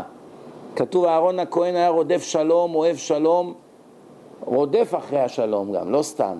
הוא מקרב את הבריות לתורה. שאהרון נפטר, כתוב, והפקו אותו כל בני ישראל 30 יום. אף אחד אחר לא כתוב עליו שכולם בכו עליו. על אהרון כולם בכו, גברים, נשים, כולם. שואלת הגמרא, למה על אהרון כולם בכו? בגלל שהיה לו שם של רודף שלום, כולם אהבו אותו. אז עכשיו, איך הוא היה עושה שלום? היה בא לראובן, אומר לי, שמעון אמר לי אתמול שכל כך כואב לו שאתם כבר לא חברים, הוא אוהב אותך, מה שקרה לו היה צריך לקרוא. עכשיו הראובן הזה היה רצה כבר להרוג אותו, את השמעון הזה. פתאום הוא שומע שהאויב שלו בעצם לא כל כך שונא אותו, הוא מדבר עליו דברים טובים. אחר כך היה בא לשמעון, אומר לו אותו דבר על ראובן. אחר כך היה מזמין את שניהם אליו לבית, וכבר שהם היו נפגשים בסלון, כבר ירדה להם השנאה, כי רק אתמול הוא שמע שבעצם הוא מדבר עליי דברים טובים, והוא שמע עליו, אז הם כבר לחצו יד, נשבר הקרע. אחרי חודש הם בעצם גילו שזה לא היה ולא נברא. אבל לא דיברו אותו, אבל כבר נהיו חברים, מה עכשיו יריבו עוד פעם? ככה הוא היה מציל, היה מונע מריבות. אז אדם יכול לעשות את זה לעצמו, לשלוח התנצלות, לפעמים הוא מתבייש פנים בפנים, אז ישלח אימייל, מחילה, ישלח שליח, ישלח פתק, ישלח מכתב בדואר, יפקש מהרב של הקהילה בשמו להגיד. יש דרכים, רק אנשים לא אכפת להם. אכפת לי שיקעס עליי. זה לא הוא, טיפש. זה הוא יהרוס לך את הדין ביום הדין, אתה לא מבין? אותו אחד טיפש, פלגמת עם הארץ שלא שווה גרוש. הוא מקפיד עליך, בגללו אתה תפסיד. זה לא בגללו. גם גוי. גם גוי. אסור לגזול מהגויים, אסור לרמות אותם, אסור. אם הוא כועס עליך שיש לך כיפה, אתה לא צריך לדאוג. אם הוא כועס עליך שאתה יהודי, אין לך מה לדאוג. אם הוא כועס עליך שמכרת לו זכוכית במקום יעלום, יש לך מה לדאוג. כן? הלאה, טוב. גם גויים, דרך אגב, לכל כלל יש יוצא מן הכלל. מי שעובד עבודה זרה, מותר לעשות ממנו צחוק. השם אמר, מותר ללעוג לעובדי עבודה זרה. אז ממילא כמעט כל הנוצרים שמאמינים ביושקה, כולם עובדי עבודה זרה. אז כבר... אתה יכול לתפקיד שלנו זה לפרסם גם כזה רואים את השם. ודאי, זה כל העניין של קידוש השם. יש לי עכשיו פנים לבוא, יושבת איתי אחת הערכות במרפאה וזה, כן, וצריכים בזה, ויושקה וזה, ומה אני צריכה להגיד לה? כן, את צודקת, הגעת מאמינה? לא, אלה לא כדאי לדבר איתם, כי הם נחשבים תינוקות שנשבו. הם גדלו לתוך השקר של הנצרות. זה יותר מדי עבודה, ואין לנו חיוב אנחנו לבזבז עליהם מאות שעות, להחזיר אותם בתשובה. זה לא... מה אנחנו צריכים להגיד? כלום, אין לנו כלום מה לעשות איתם. כלום. אם בא גוי מתעניין, תני לו את הוובסייט שלי. תגידי לו, תיכנס, תראה את האימות. זהו, מה את צריכה לעבוד? כבר עבדתי בשבילך. בשביל מה תחזרי את כל מה שמוקלט כבר? תגידי לו, תראה את האימות. זהו, רוצה לחזור, יחזור. לא רוצה, יישאר שם. טוב, נתקדם הלאה. ממש לא נשאר לנו הרבה זמן. אז הקדוש ברוך הוא לא גילה איפה יהיה בית המקדש, כיוון שהגויים היו באים ועושים שם מערב. והשם היה צריך לעשות נס פי 100 יותר גדול, ולזה לא היה זכות. מה שיהיה בית מקדש זה חלק מהתוכנית. אבל לעשות לכם כזה נס שיעמדו שם מיליון חיילים, ואני צריך להרוג את כולם ביום אחד, בשבילכם השטן יצעק, לא יהיה לי מה לענות. מה עשיתם שמגיע לכם כזה נס? לכן, בתחבולות תעשה לך מלחמה. אותו דבר ביציאת מצרים, כתוב שהשם לא לקח אותם דרך ארץ פלישתים. כתוב ולא נחם, בפרשת בשלח כתוב, ולא נחם דרך ארץ פלישתים. למה? פן יראה אותם הפלישתים, פן יראו את הפלישתים וינחם וישובו. הם ירצו לחזור, לברוח חזרה בדרך למצרים. מה אכפת לך עכשיו מהפלישתים? הפלישתים זה נוצות ברוח. תמחק אותם. מה עכשיו, אתה רוצה לקחת אותנו לארץ? מה אתה לוקח אותנו עד ערב הסעודית, מביא אותנו בעיגולים? תעבור דרך עזה, איפה שישבו הפלישתים, הפלישתים יילחמו, תקבור אותם. אין זכות לזה. אין, יש כך וכך זכויות. עוד נס, עוד נס, עוד נס, נגמרים הזכויות. כתוב אסור לאדם לסמוך על הנס. ואם נעשה לו נס, מנקים לו מהזכויות שלו. אין נס בחינם. אדם נכנס בארלם 2 בלילה עם שעון של $50,000, חליפה של $10,000, מצוחצח, מסודר, עם התיק מלא ביעלומים, עובר בין כל הרוצחים שם באיזה רחוב סמטה כזאת, והסתכלו עליו זוממים ככה לגמור אותו, ולא נגעו בו. אומר, אני צדיק, תראה איך השם מגן עליי. זאבים, 70 זאבים ואני תלה ככה תמים, עברתי ביניהם ולא נשכו אותי. אז מה, טיפש, השם מוריד לו מהזכויות, מי יודע כמה מצוות נמחקו לו על זה. השם לא רצה אותו מת עדיין. והשטן אמר, מה, הוא נכנס למקום של סכנה? הרי אסור לסמוך על הנס, הוא צריך למות. זה טבע. אתה מכניס כבשה בין זאבים, מה יקרה לה? עכשיו צריך לעשות נס גלוי. קודם כל צריך להיות במדרגה של אברהם אבינו שיעשו בשבילך נס גלוי. מה, השם משנה את הבריאה בשביל כל איזה פלגמט שסומך על הנס? האם אתה במדרגה של 100% אמונה שהשם ישנה את הטבע עבורך? האדם שקיבל איידס והוא חרדי, שומר מצוות, מה, השם יוציא לו את האיידס מהגוף אחרי שזה יתפרסם? לא יוציא לו. מקסימום יאריך לו עוד כמה שנים עד שתתפרץ המחלה. אבל הוא לא יוציא לו. למה אם יוציא לו כל העולם ידע, נעשה כאן התערבות אלוקית. ולא מגיע לו, לא במדרגה כזאת. יבוא השטן יגיד, רגע, מה זאת אומרת? יש טבע, מה? עוד מעט תיקח צדיק, הוא יתחיל גם לעוף. מה זה פה? השם עשה חוקים, והוא לא סוטה מהחוקים. לכן הוא אמר, לא רוצה לגלות לגויים איפה יהיה בית מקדש, כדי לא לתת להם אינפורמציה במלחמה. טוב, זה הבנו. ממשיכים הלאה. סיבה שלישית, הרמב"ם אומר שלא יהיה מלחמת אחים. אם היו יודעים מראש ששבט אחד יקבל את בית המקדש בחלק שלו, היו עושים מרד. למה?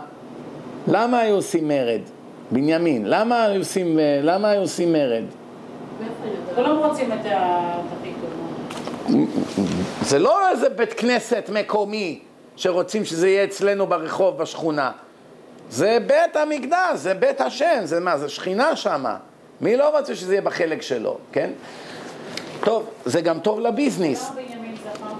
ככה כתוב שיוסף פגש את בנימין, אז הוא ראה ברוח הקודש, יהיה בית המקדש בחלקו וכו'. אבל גם תראו, יש כאן גם ביזניס, יש כאן ממד של ביזניס. למשל, באומן, ברגע שמישהו המציא את השטות הזאת, שיש מצוות עליית לרגל לאומן, הפכו את המקום הזה לקדוש, מקום הכי טמא בעולם, מלא בפרוצות, פתאום נהיה מקום קדוש. למה? קבור שם הצדיק. אז ממילא אסור להביא את הגופה שלו לארץ, כי המקום קדוש. מילא תגיד הרב קדוש, הגופה שלו קדושה, בסדר. אז תביא אותו לארץ, כמו שהביאו את כל הצדיקים האחרים, מי שיכלו להביא, כן? לא רוצים, עשו את המקום קדוש. עכשיו המקום נהיה מקום עלייה לרגל. מי מרוויח מזה? הרוסים, מזרע עמלק. כולם התעשרו מהטיפשות הזאת. הבנתם? עכשיו, היה איזה פעם שרצו לחטוף את הגופה. תפסו אותם, ישיבו אותם בבית סוהר. היו איזה כאלה שאמרו, בוא נביא את הגופה לארץ, נמנע את כל הבזבוז. 30 מיליון דולר כל שנה לכרטיסי טיסה הולך. שומעים? אז מה יוצא מפה? הם לא, הרוסים בחיים לא יוותרו. הרוסים כולם התעשרו, מזכירים חדרים, הם יוצאים מהבתים שלהם, הולכים לדודים, לחברים, מזכירים $100 ברוס, מקום כזה נידח. כמה זמן? 15 שנה? כמה? 10 שנים? כמה זה הסיפור? מעל 20 שנה זה כבר. מי זה אומן? אומן זה מקום של העיירה באוקראינה. אוקיי, אז מה יש שם? מקום? קבור שם הרב נחמן מברסלב. יש לי שאלה שנייה. הרב נחמן הוא באמת כאילו, הוא בסדר, לא? אני לא מדבר על אף רבנים, במיוחד כאלה שמחזיקים מהם קדושים. אוקיי, שנייה, אבל נגיד גם הרב רביץ'. הוא בסדר, כאילו לא... מה שעשו איתו, זה לא בסדר, לא? זה הנקודה. זה בדיוק הנקודה. שברגע שלוקחים אפילו מישהו שהוא צדיק גדול וקדוש וכו' והופכים אותו לאלוה ואומרים שהוא אליל וכו'. מה? אני אגיד לך מה, תראי, יש כמה נקודות. אם את על הדרך כבר, את כבר שם ואת רוצה ללכת לקרוא שם קצת תהילים, להתפלל, אין בעיה, טוב מאוד. אבל אם את רחוקה, אצל אישה האמת זה לא כל כך קריטי. אני מדבר עכשיו אחד שלומד תורה בישיבה נגיד. ואומרים לו בוא ניסע לקברות צדיקים. לא צדיקים שלפני 200 שנה. אני מדבר רבי עקיבא, רבי שמעון בר יוחאי, שהיו מחיי מתים. לא רבנים גדולים, הם היו מחיי מתים. שמות שלהם מוזכרים בתלמוד, זה לא צחוק. אפילו הם, אף צדיק גדול בירושלים לא ייסע לשם. אני מכיר כמה צדיקים. לא ייסעו לשם, זה בזבוז של יום שלם של זמן. יושבים לומדים תורה, זה מצווה יותר גדולה. לא תראי את רב חיים קניאסקי נוסע למירון ללכת לשם, לקברות צדיקים. גם הרב אלישיב. הם היו יושבים לומדים תורה. לא... עוד פעם, אם אני כבר נוסע לאיזשהו מקום, ועל הדרך אני עובר קבר רחל, אני נכנס, מתפלל שם, בטח. אם לא, זה חוסר כבוד. אבל לעזוב את הישיבה ולנסוע עד לשם, זה יוצא שכרו בהפסדו. כל הדרך, הנסיעות, הנהג מונית, האוטובוס, אנשים, דיבורים, מוזיקה, זה מוציא אותך מהלימוד שלך היומיומי. נשים שמתבטלות, שיהיו כל היום בקברות צדיקים, יקראו תהילים.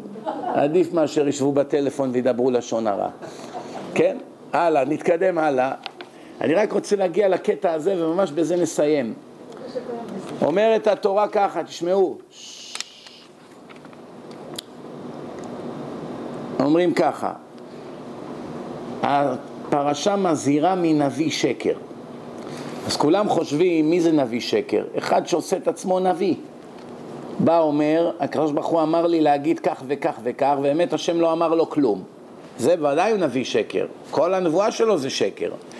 אבל מה קורה אם בא נביא ואומר, השם אמר לי שהחודש הזה, אלול, הוא חודש קריטי ביותר, כולם חייבים להתחזק בסליחות, בתפילות, בלימוד. מי שלומד 2 ילמד 4 שעות, מי שלומד 4 ילמד 8, מי שנותן $1,000 צדקה ייתן 5,000. לא נשאר זמן, החודש הזה הוא חודש קריטי, השם אמר לי, נתן לי, הראה לי את הכל מה עומד להיות. עכשיו הנביא הזה שבא, יש לו כוונה טובה או כוונה רעה? טובה. טובה, נכון? שמה הוא עושה את כל ההצגה הזאת? הוא רוצה שאנשים יתחזקו. מה דינו של הנביא הזה? נותנים לו פרס או מוציאים אותו להורג? מוציאים אותו להורג. למה הוא אמר? השם אמר לי, וזה שקר. השם לא אמר. לכן, כל הבבות לפי התורה חייבים מיתה. כולם, כל השקרנים שאומרים אני רואה, כתוב לך על המצח, עושים הצגות, כולם חייבים מיתה לפי התורה. אז ודאי שלא כדאי לעמוד בתור ולתת להם כסף. אפילו שאומר לך שמור שבת, אם אומר לך את זה כחלק ממוסר מהתורה, מצווה הכי גדולה שיש, להחזיר יהודים בתשובה. אבל אם אומר לך אני רואה, אליהו הנביא אמר לי, בא לי השם בחלום, אמר לי כך וכך וכך, חייב מיתה מן התורה. תראו, אני אקרא לכם את זה, שלא תגידו שאני המצאתי את זה. הרמב"ם, הלכות יסודי התורה. אם בא אדם ואומר בשם נבואה שכך היא ההלכה, אומר הלכה, השם אמר לי נבואה, כך וכך צריכים לעשות במצב כך וכך. גם אם זו אמת שכך היא ההלכה, הוא נביא שקר. אמר הלכה משולחן ערוך, מה שקר? עצם זה שהוא אמר השם בא ואמר לי להגיד לכם, מאחר והנבואה אינה מתערבת בהלכה, הרי הוא ניבא מה שלא צווה. לא ציוו אותך להגיד נבואה, וזוהי ההגדרה של נביא שקר. שאפילו הוא בא אומר דבר טוב, לחזק את העם, לנחם את העם, לגרום אחדות בעם, כן? או רוצה שיכבדו את הצדיק. אומר השם אמר לי שהוא היה המשיח, שהוא המשיח. למה? הוא רוצה שכולם יתאגדו סביבו. יש לו נגיד כוונה טובה. כיוון שהוא ממציא שהוא קיבל נבואה, הוא חייב מיתה. תשמעו טוב. כתוב בתורה נלכה, בפרשה, נלכה ונעבדה אלוהים אחרים, אשר לא ידעת אתה ואבותיך. השם אומר לנו, תזהרו, שלא תסתו לעבוד אלוהים אחרים. אבל מהפסוק הזה יש כאן דבר שצריך ברור. מה זאת אומרת נלכה ונעבדה אלוהים אחרים אשר לא ידעת אתה ואבותיך? ואם כן ידענו את האליל הזה, אז כן מותר לעבוד אותו? פה כתוב, תיזהר לא ללכת אחרי אלילים שלא ידעת עליהם עד היום, עכשיו גילית אותם, אתה עלול להתפתות ללכת לעבוד אותם, תיזהר למה כך וכך יקרה לך. אבל משמע מהפסוק, שאם עכשיו אליל אחר כגון יושקה או מרי או כל השטויות האלה שאנחנו כבר כן מכירים, אז מה, אותם כן מותר? זה ודאי שלא, זה כבר קיבלת עזרה קודם. פה מדברים עכשיו שאתה עומד להיכנס לארץ, שיש שם אלילים שאתה עוד לא מכיר. את אלה שאתה כבר מכיר ממצרים, זה כבר קיבלת על זה אין סוף עזרות. עכשיו על מה שאתה עומד לראות בארץ, תיזהר לא להתפתות, זה עזרה חדשה. ועכשיו יש כזה דבר שנקרא עיר הנידחת. מה זה עיר נידחת? מישהו הדיח את כולם וכולם שם עובדי עבודה זרה. כפר, כולם שם עובדים איזה אליל. שכונה, כולם עובדים שם איזה אליל. מה הדין של העיר הזאת? צריכים להרוג את כולם שמה, ולקחת את כל השלל, כל הבגדים, כל הזהב, שעונים, כסף, מה שנשאר שם, הכל. אומרת התורה, וקיבץ ואת שללה תקבוץ אל תוך רחבה, ושרפת באש. מיליארדים של דולרים, עיר שלמה, בניינים, חלונות, נברשות, שטיחים פרסיים אנטיק, כל מיני רהיטים יקרים, יהלומים, טבעות, מיליארדים של דולרים, של אלפי אנשים שצריכים להרוג את כולם. למה? הם עבדו איזה אליל, רב, עבדו רב במקום את השם. צריך להוציא את כולם להורג ולשרוף את כל השלל. אני אשאל אתכם שאלה, בסדר, הם עבדו עבודה זרה, התורה היא מאוד מחמירה בעבודה זרה, אין בזה פשרות. אבל למה לשרוף את הזהב? תראה כמה עניים התלמידי ישיבות, תראה כמה יתומים ואלמנות, תראה כמה כספים צריכים למחקר, לתרופות. חסר, צריך כסף לצבא, צריך כל כך הרבה דברים. קרח את הכסף של העיר הזאת, תכניס אותו לקופת השלטון, ויחלקו אותו לנזקקים. למה לשרוף? מה חטא עכשיו השרשרת זהב שהייתה בארון, בגלל שאיזה אחד החליט להשתחוות לכיסא של הרב שלו? מה? תשובה, למה השם אמר לשרוף את הכל? זה לא במילה לעשות את זה סתם. זה לא במילה. זק, אתה הפתעת אותי. במחשבה הראשונה כולם חושבים, כי יש בזה טומאה, מה זה? זה שייך לאנשים חוטאים. לא רוצים שום דבר מכם, כמו בעמלק, תשמיד אותם לגמרי, אל תשאיר מהם זכר. לא את הכבשים שלהם, כלום אל תיקח. ככה עולה בראש. אז גם פה השם לא רוצה כלום מעובדי אלילים. לא רוצים ממך, הכל מקולל אצלך. אבל זה לא הסיבה העיקרית. הסיבה העיקרית זה מה שהוא אמר. אם לא יעשו את זה, יבוא וימציאו עליהם עלילות. עלילות. היינו שם בעיר הזאת, וכל הלילה דיברו שם שזה ככה וזה ככה, והביאו איזה פסל והשתחוו אליו. מתוך זה ירשיעו אותם בדין, יהרגו את כולם, לקחנו מיליארדים של דולרים שלל. איזה יופי של ביזניס. כל כמה שנים נמציא עלילה על עיר חדשה. נביא עדים, נביא רבנים שיעידו. אז הקדוש ברוך הוא אמר, אין כזה דבר. אתה רוצה לעשות צדק, לא יצא לך מזה גרוש. עכשיו זה צדק. אותו דבר, אני אתן לכם דוגמה. נגיד שאתה עכשיו דיין בבית דין, רב גדול, דיין בבית דין. באו אליך שניים למשפט על מיליונים, ראובן ושמעון. ראובן תובע את שמעון, ראובן ניצח בדין על פי תורה. בצדק. אחרי חודש הוא שולח לרב שפסק את הדין, $10,000 צ'ק. תרומה לישיבה שלו. ראיתי, התרשמתי שאתה אדם כשר, ישר, פסקת דין יפה, אתה תלמיד חכם, שמעתי שיש לכבודו ישיבה, תרומה $10,000. חודש אחרי המשפט, לא היה לפני איזה שוחד כלום, הוא פסק לפי מה שצריך לפסוק, נותן לו פרס. מותר לו לקבל או לא? למה לא? זה כבר לא ישפיע על המשפט, המשפט נגמר. לא, זה עילה זה תקדים לדבר אחרים שבא... הסיבה היא, זה נקרא שוחד מאוחר. בפעם הבאה שאותו עשיר ילך למשפט, השופטים האחרים כבר ידעו, זה נותן תרומות אחרי שהוא מנצח. כבר אוטומטית יגרמו שהוא ינצח. תראו עד איפה התורה הלכה. יכול להיות עוד 10 שנים יהיה לו עוד משפט, השופט כבר ידע, השופט גרשון לפני 10 שנים אמר לי שהוא קיבל ממנו תרומה וזה, כנראה שיצא לי מזה משהו. כבר מחפש איך לגרום לו לנצח. למה? מהעני הזה מה יבוא לי?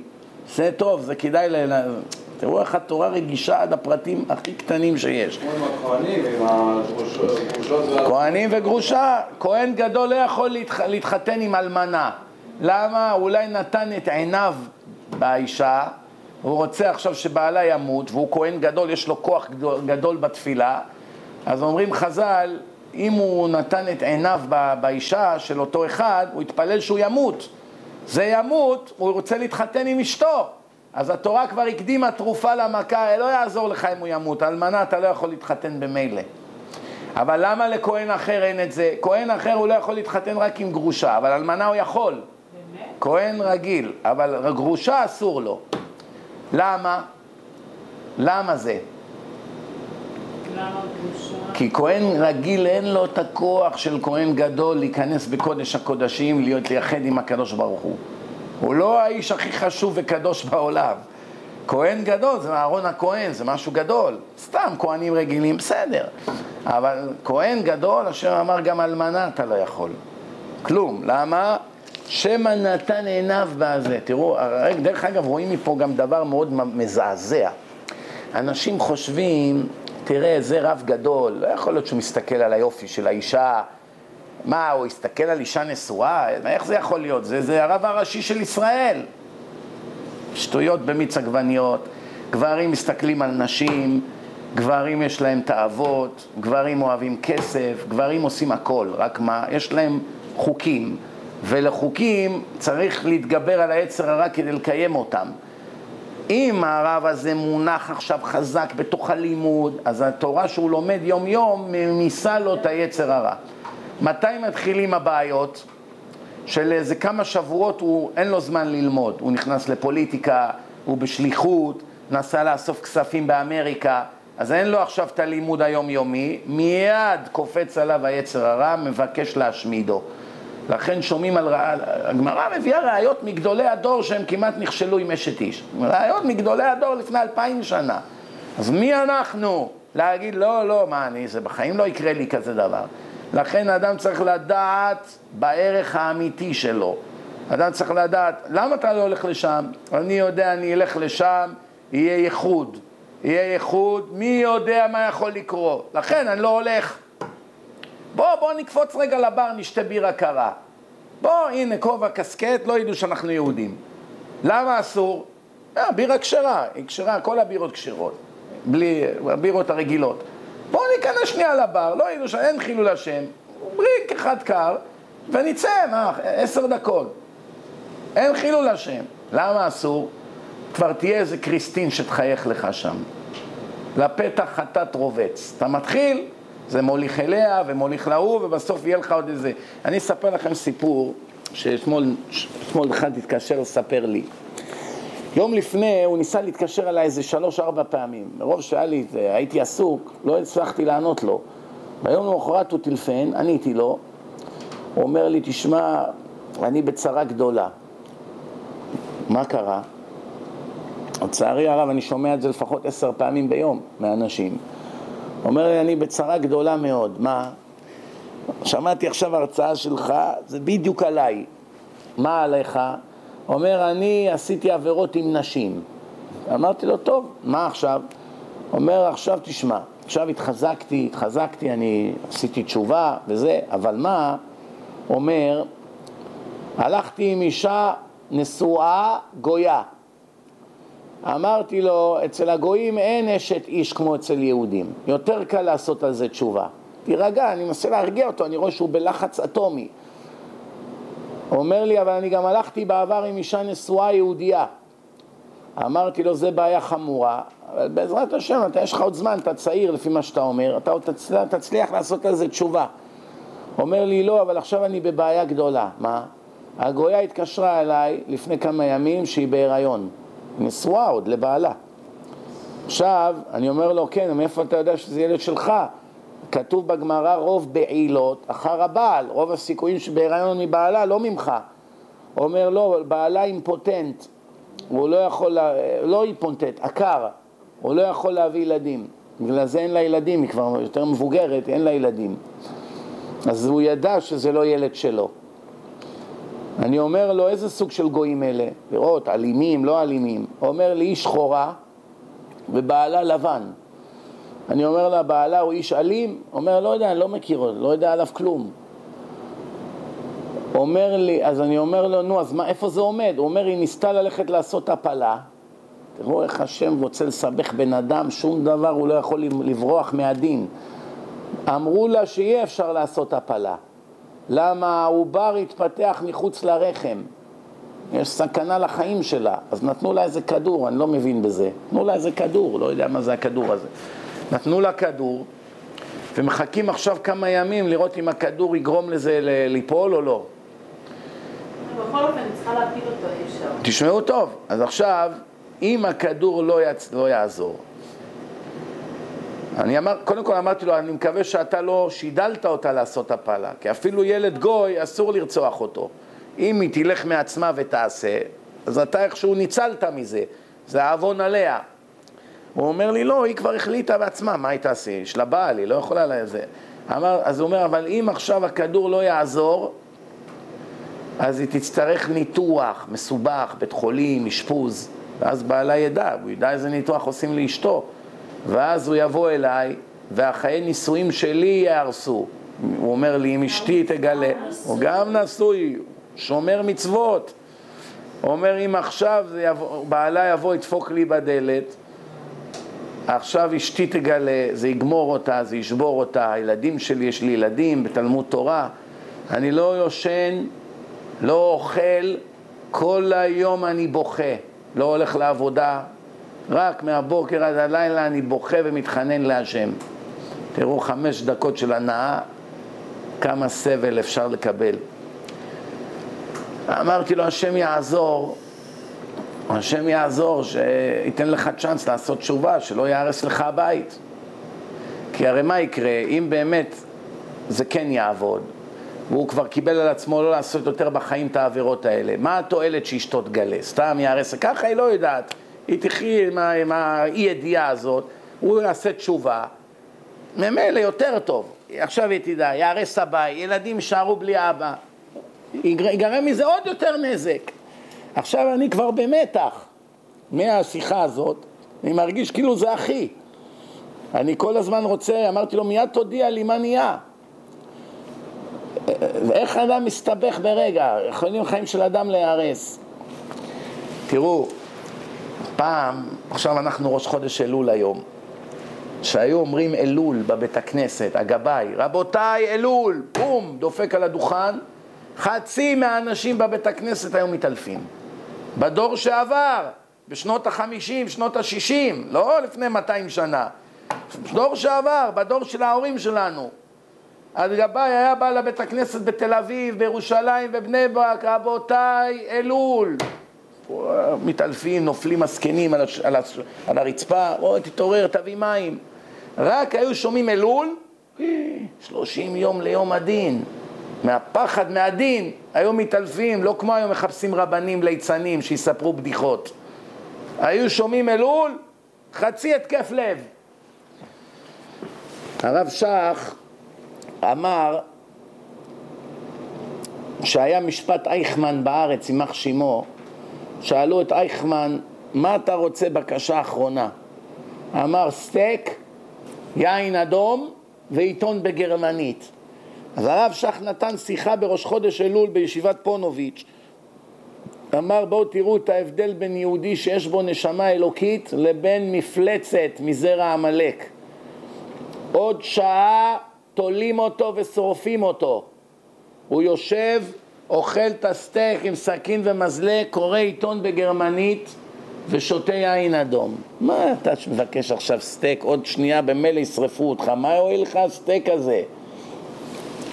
אומר יהודי, אומרים לו עוד חודש יש לך משפט, לא יום הדין אצל השם, אפילו פה משפט מקומי על $1,000.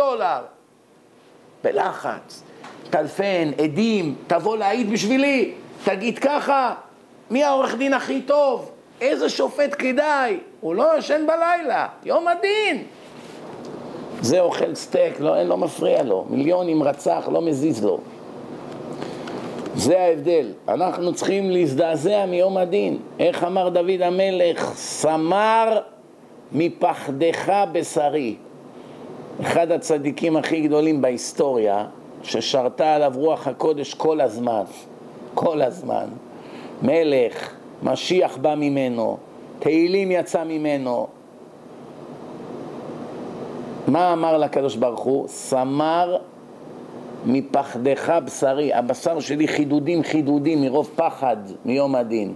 אבל אנחנו לא פוחדים, אנחנו לא מיליונית מדוד המלך, שאננים. שאני לא מדבר על אלה שבראש השנה היו בכנרת משחקים מתקות עם הישבן שלהם בחוץ, לא מדבר על אלה הגיעו למדרגת בהמות, מה הם יודעים מסכנים? בכלל לא יודעים אפילו שיום הדין היום. משחק מתקות בחוף, מה ראש השנה? ראש השנה זה פיקניק בשבילו.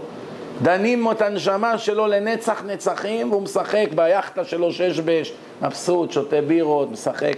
מה זה? הוא לא מבין בכלל יום הדין.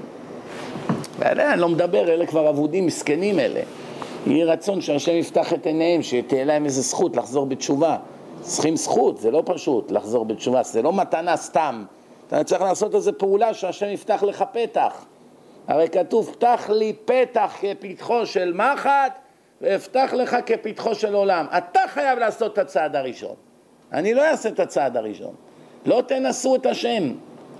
אתה תתחיל, אני אעזור. לא תתחיל, לעולם אני לא אעזור לך.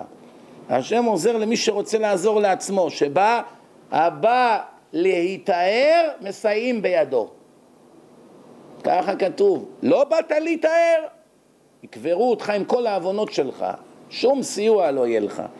באת להתאר, יעזרו לך. מרעיף עליו רוחניות ממרומים, לרומם אותו, לעזור לו, שולח לו שליחים. אומר ככה,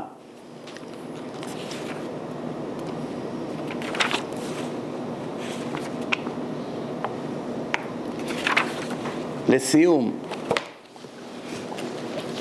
אומר ככה, תשמעו, יהי חסדך השם עלינו כאשר ייחלנו לך. השם, אנחנו מייחלים לחסד שלך.